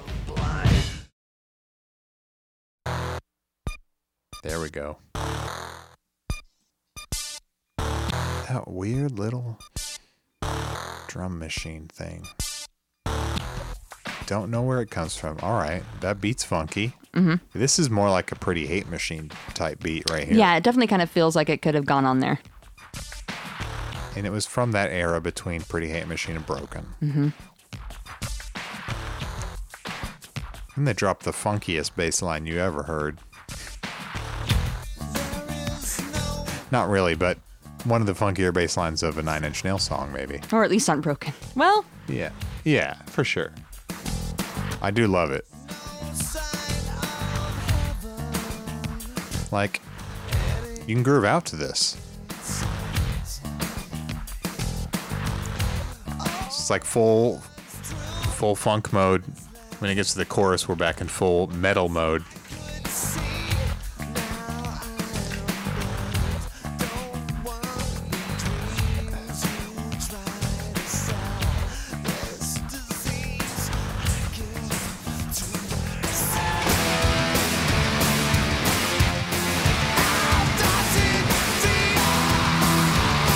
Because of how hard this rocks, this is later on they do a great live version of this. It's on like a I believe it's on the live album. I don't remember. I know it's on the DVD and All That Could Have Been for Fragility Tour. It may not be included on the live album and All That Could Have Been, but I know it's on the show. I can't remember either. Let me double check that though. It's a great live one, though. May not have been deemed worthy of the live album. It is. Oh, is it? It's right after Wish and before Closer. Oh, nice. All right. Well, good for Suck for making it on. This is I thought the it one, was. I just wanted to make sure. This is the song that I feel could almost be a part of Broken. I do understand why it's not, why it's a bonus extra track rather than part of the EP proper. But yeah, definitely like it better than the physical cover. Interesting stuff.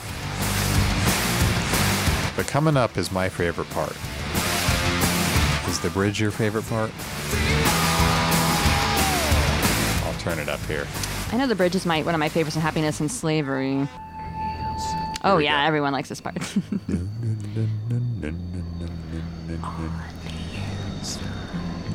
I feel so dirty, or I am so dirty on the inside. So this... And every they're girl's like, let me clean you. Shut up. Taking the volume way the fuck down, so you have to turn up your stereo. This is something... This is the first time they do this, but it comes back on Mr. Self-Destruct. Comes back on later on With Teeth. Later on, comes back again and again.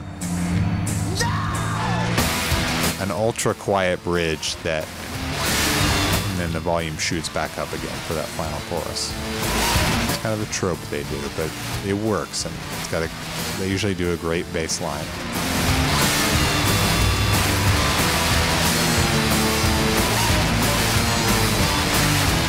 So fully going nuts with the guitars here.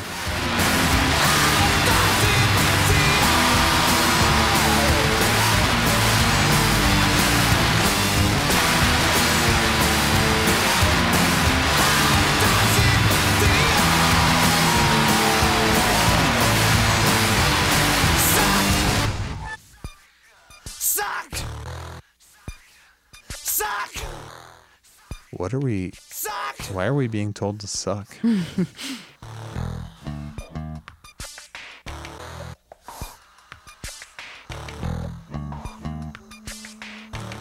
It's a cool outro. Wait for those whispers. Oh. More funk.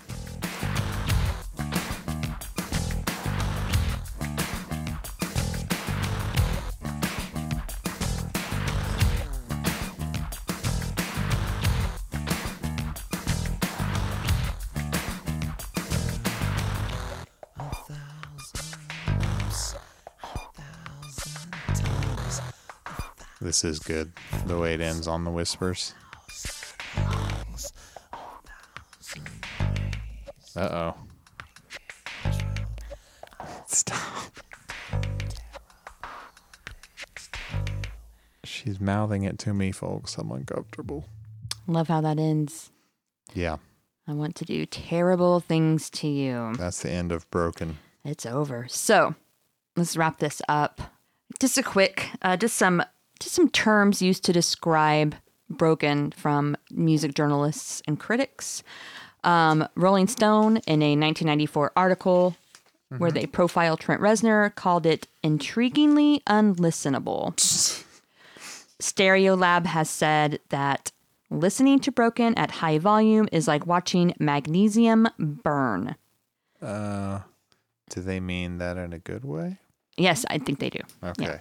So, Chris Heath, in Detail's profile of Reznor's, described Broken as a nasty, mixed-up splurge of unfocused hate and despair. Wow. AJ Ramirez from Pop Matters said that Broken is quite possibly the greatest recording ever issued in extended play form.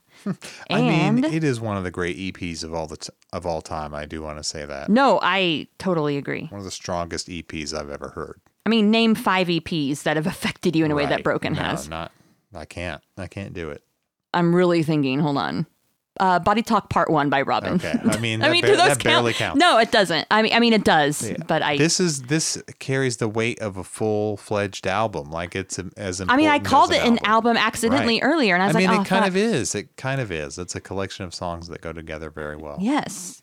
So, and I think Reznor has even said that he kind of purposely wanted it to be that way. You know, he wanted it Yeah. to be something that the first time you came to it, you were like, what the fuck am I listening to? Yeah. I don't like this. That's kind of how I was. But yeah. to be intrigued enough to it that you come back to the album, and maybe by the 5th time, you're like, okay, I'm getting it. And maybe by the 10th time, you're just obsessed with it. And I think Yeah. that's exactly how it played out for me. I think so. I mean, I can't remember the exact quote. That's just me kind of paraphrasing his words. But I mean, that's all I've got as far as that goes. Okay. Do you want to do ratings? Yeah, we give every Halo a rating in inches, or out of 9 inches. Do you know how you would rate Broken out of 9 Yes. inches? Okay. I'm going to give it a whole foot. I'm giving it 12 inches. Oh my god! Oh, no, that's not really. I was giving more like 2 feet there. Yeah, she's or 3, doing this But thing with her arms that's like 3 feet. Yeah. Okay, that's more. I mean, I'll About ask you this. to explain in a second. But okay. I was thinking, is there anything I don't like or think is bad? I don't think so. I don't think there's anything I think is bad. Physical is just kind of okay to me, but it's like a bonus. So whatever. The initial 6 tracks are basically perfect to me. I think I was going to say a 9, like a perfect 9, because 9 is perfect. 12 is off the damn scale. So you have to explain yourself for that. I just don't know.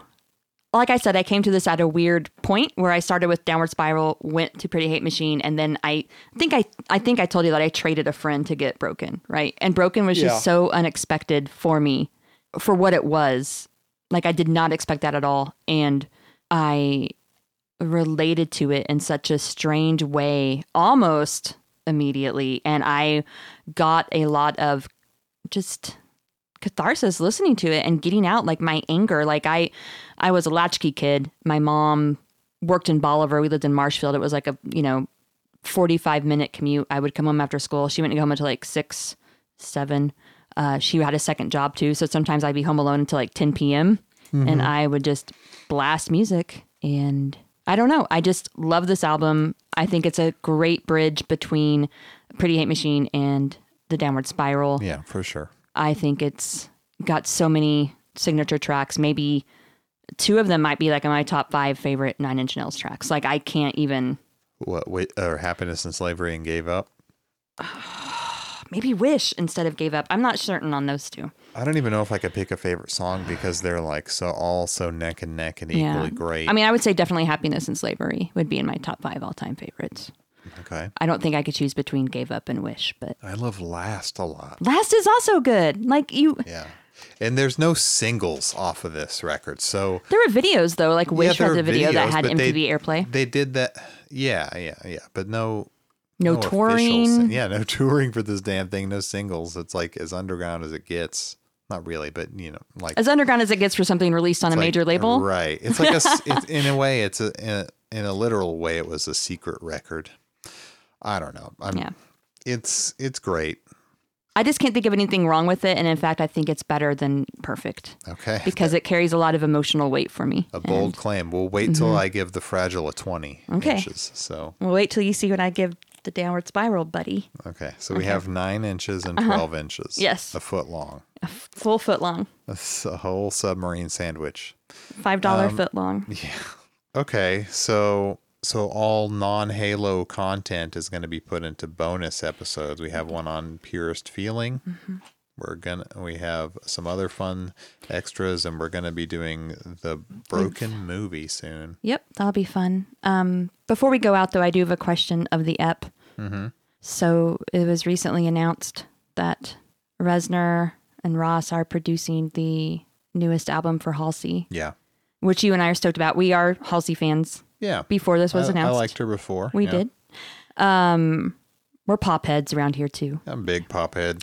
So my question of the episode is, if you had your choice of a pop star wish list that you wish that they would work with, who would it be? And I have mine. Oh, man. Do you want me to do mine? Yeah. Okay, so my first one is I'd love to hear them work with Karen O again. She's not really a Yeah. pop star per se, but I loved the Yeah. version of Immigrant Song that they Immigrant Song recorded for Girl Girl with with the the Dragon Dragon. Tattoo. That was perfect. That was a perfect pairing. Just a great ass. And she's such a great vocalist. Everything about it was great. She's so amazing. My other thought, I put down Grimes, but then I wrote, but she doesn't deserve it because of Elon crimes. So Grimes, answer for Elon's crimes. yes. Okay? Leave All him. right. You have his child. Girl, leave him You and got his take child. several $1 billion with you. You got a paycheck for life. You don't have to stay with him. Actually, you know what? They're not married, so he's got her under his damn thumb. What the fuck? She would ever. still get child support. What depressing shit. Yeah, she could probably get a few mil a month at minimum. And that's all you need. Although I think her goal is to become a bionic woman, so I think she might need his billions. Yeah. So The thing is, Grimes is like a self-producing. she is. Yes. Self-taught. She doesn't need their help. No. To engineer. But I shit. might like to hear that. It would be interesting. It would be. Okay. So my other selection was Kim Petras, who I put Yeah. down as my spooky dance queen. If you don't know her, check out her album Turn Off the Light. It's just all It's great. spooky, Great. She Halloween-y also, themed like dance music. It's great. Kim Petras needs a new producer very badly because you know who her current producer is? I don't. We shouldn't get into this, but it's Dr. Luke. Oh. Dr. Luke The Kesha. Dr. Luke puts together good pop songs. There's no denying it, but he is also an evil person at his core. So she does need to move on to someone better. Yes. My other suggestions, one was Feist. I think she had an album called Metals that was kind of like dark, and I would like to. Okay. I think she's a great vocalist. I think she's also a great songwriter and musician as well. So it could be kind of cool. Sure. And my final one was our newest up and coming pop star, Olivia Rodrigo. There we go. Yeah. I would listen to that for sure. Yeah. Definitely. I mean, she's a little dark. She says, "Where's my fucking teenage dream?" Like in the That first song, track. Brutal, is so good. Brutal might be my favorite track of 2021 so far. It's a banger. It's a theme banger of the year. Don't judge me. So it's definitely a teen banger of the year. Those are my picks. You? Okay. I'm gonna agree with your picks. I don't know. I also thought Robin, but Robin is also someone who I don't think Yeah, I don't know. really would benefit maybe from that. I think she's great as she is and with her current collaborators. So Yeah, I don't know. I don't have anything to add other than, I mean, Halsey's already being worked on and what you said I think is good. So cool. So I think to close us out, I do want to say that there is one way in the world that you know that you are cool and that you rock and that you're hard as fuck, and that is if Beavis and Butthead like you.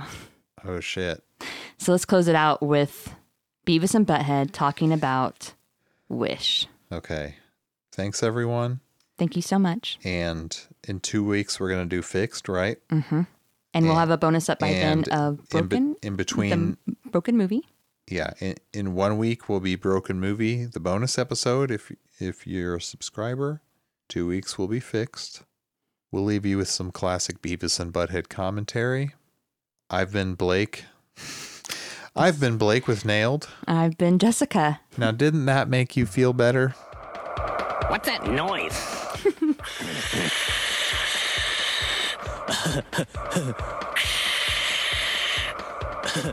This is the first day.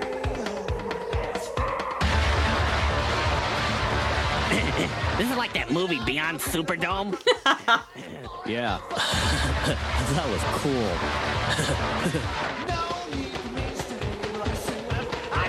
How come all these videos have cages in them? Because they're cool.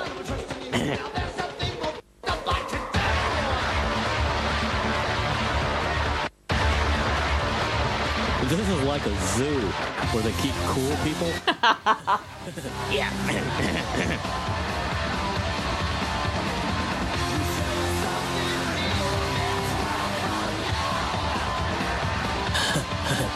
Hey, Beavis. Do you have a 9-inch nail?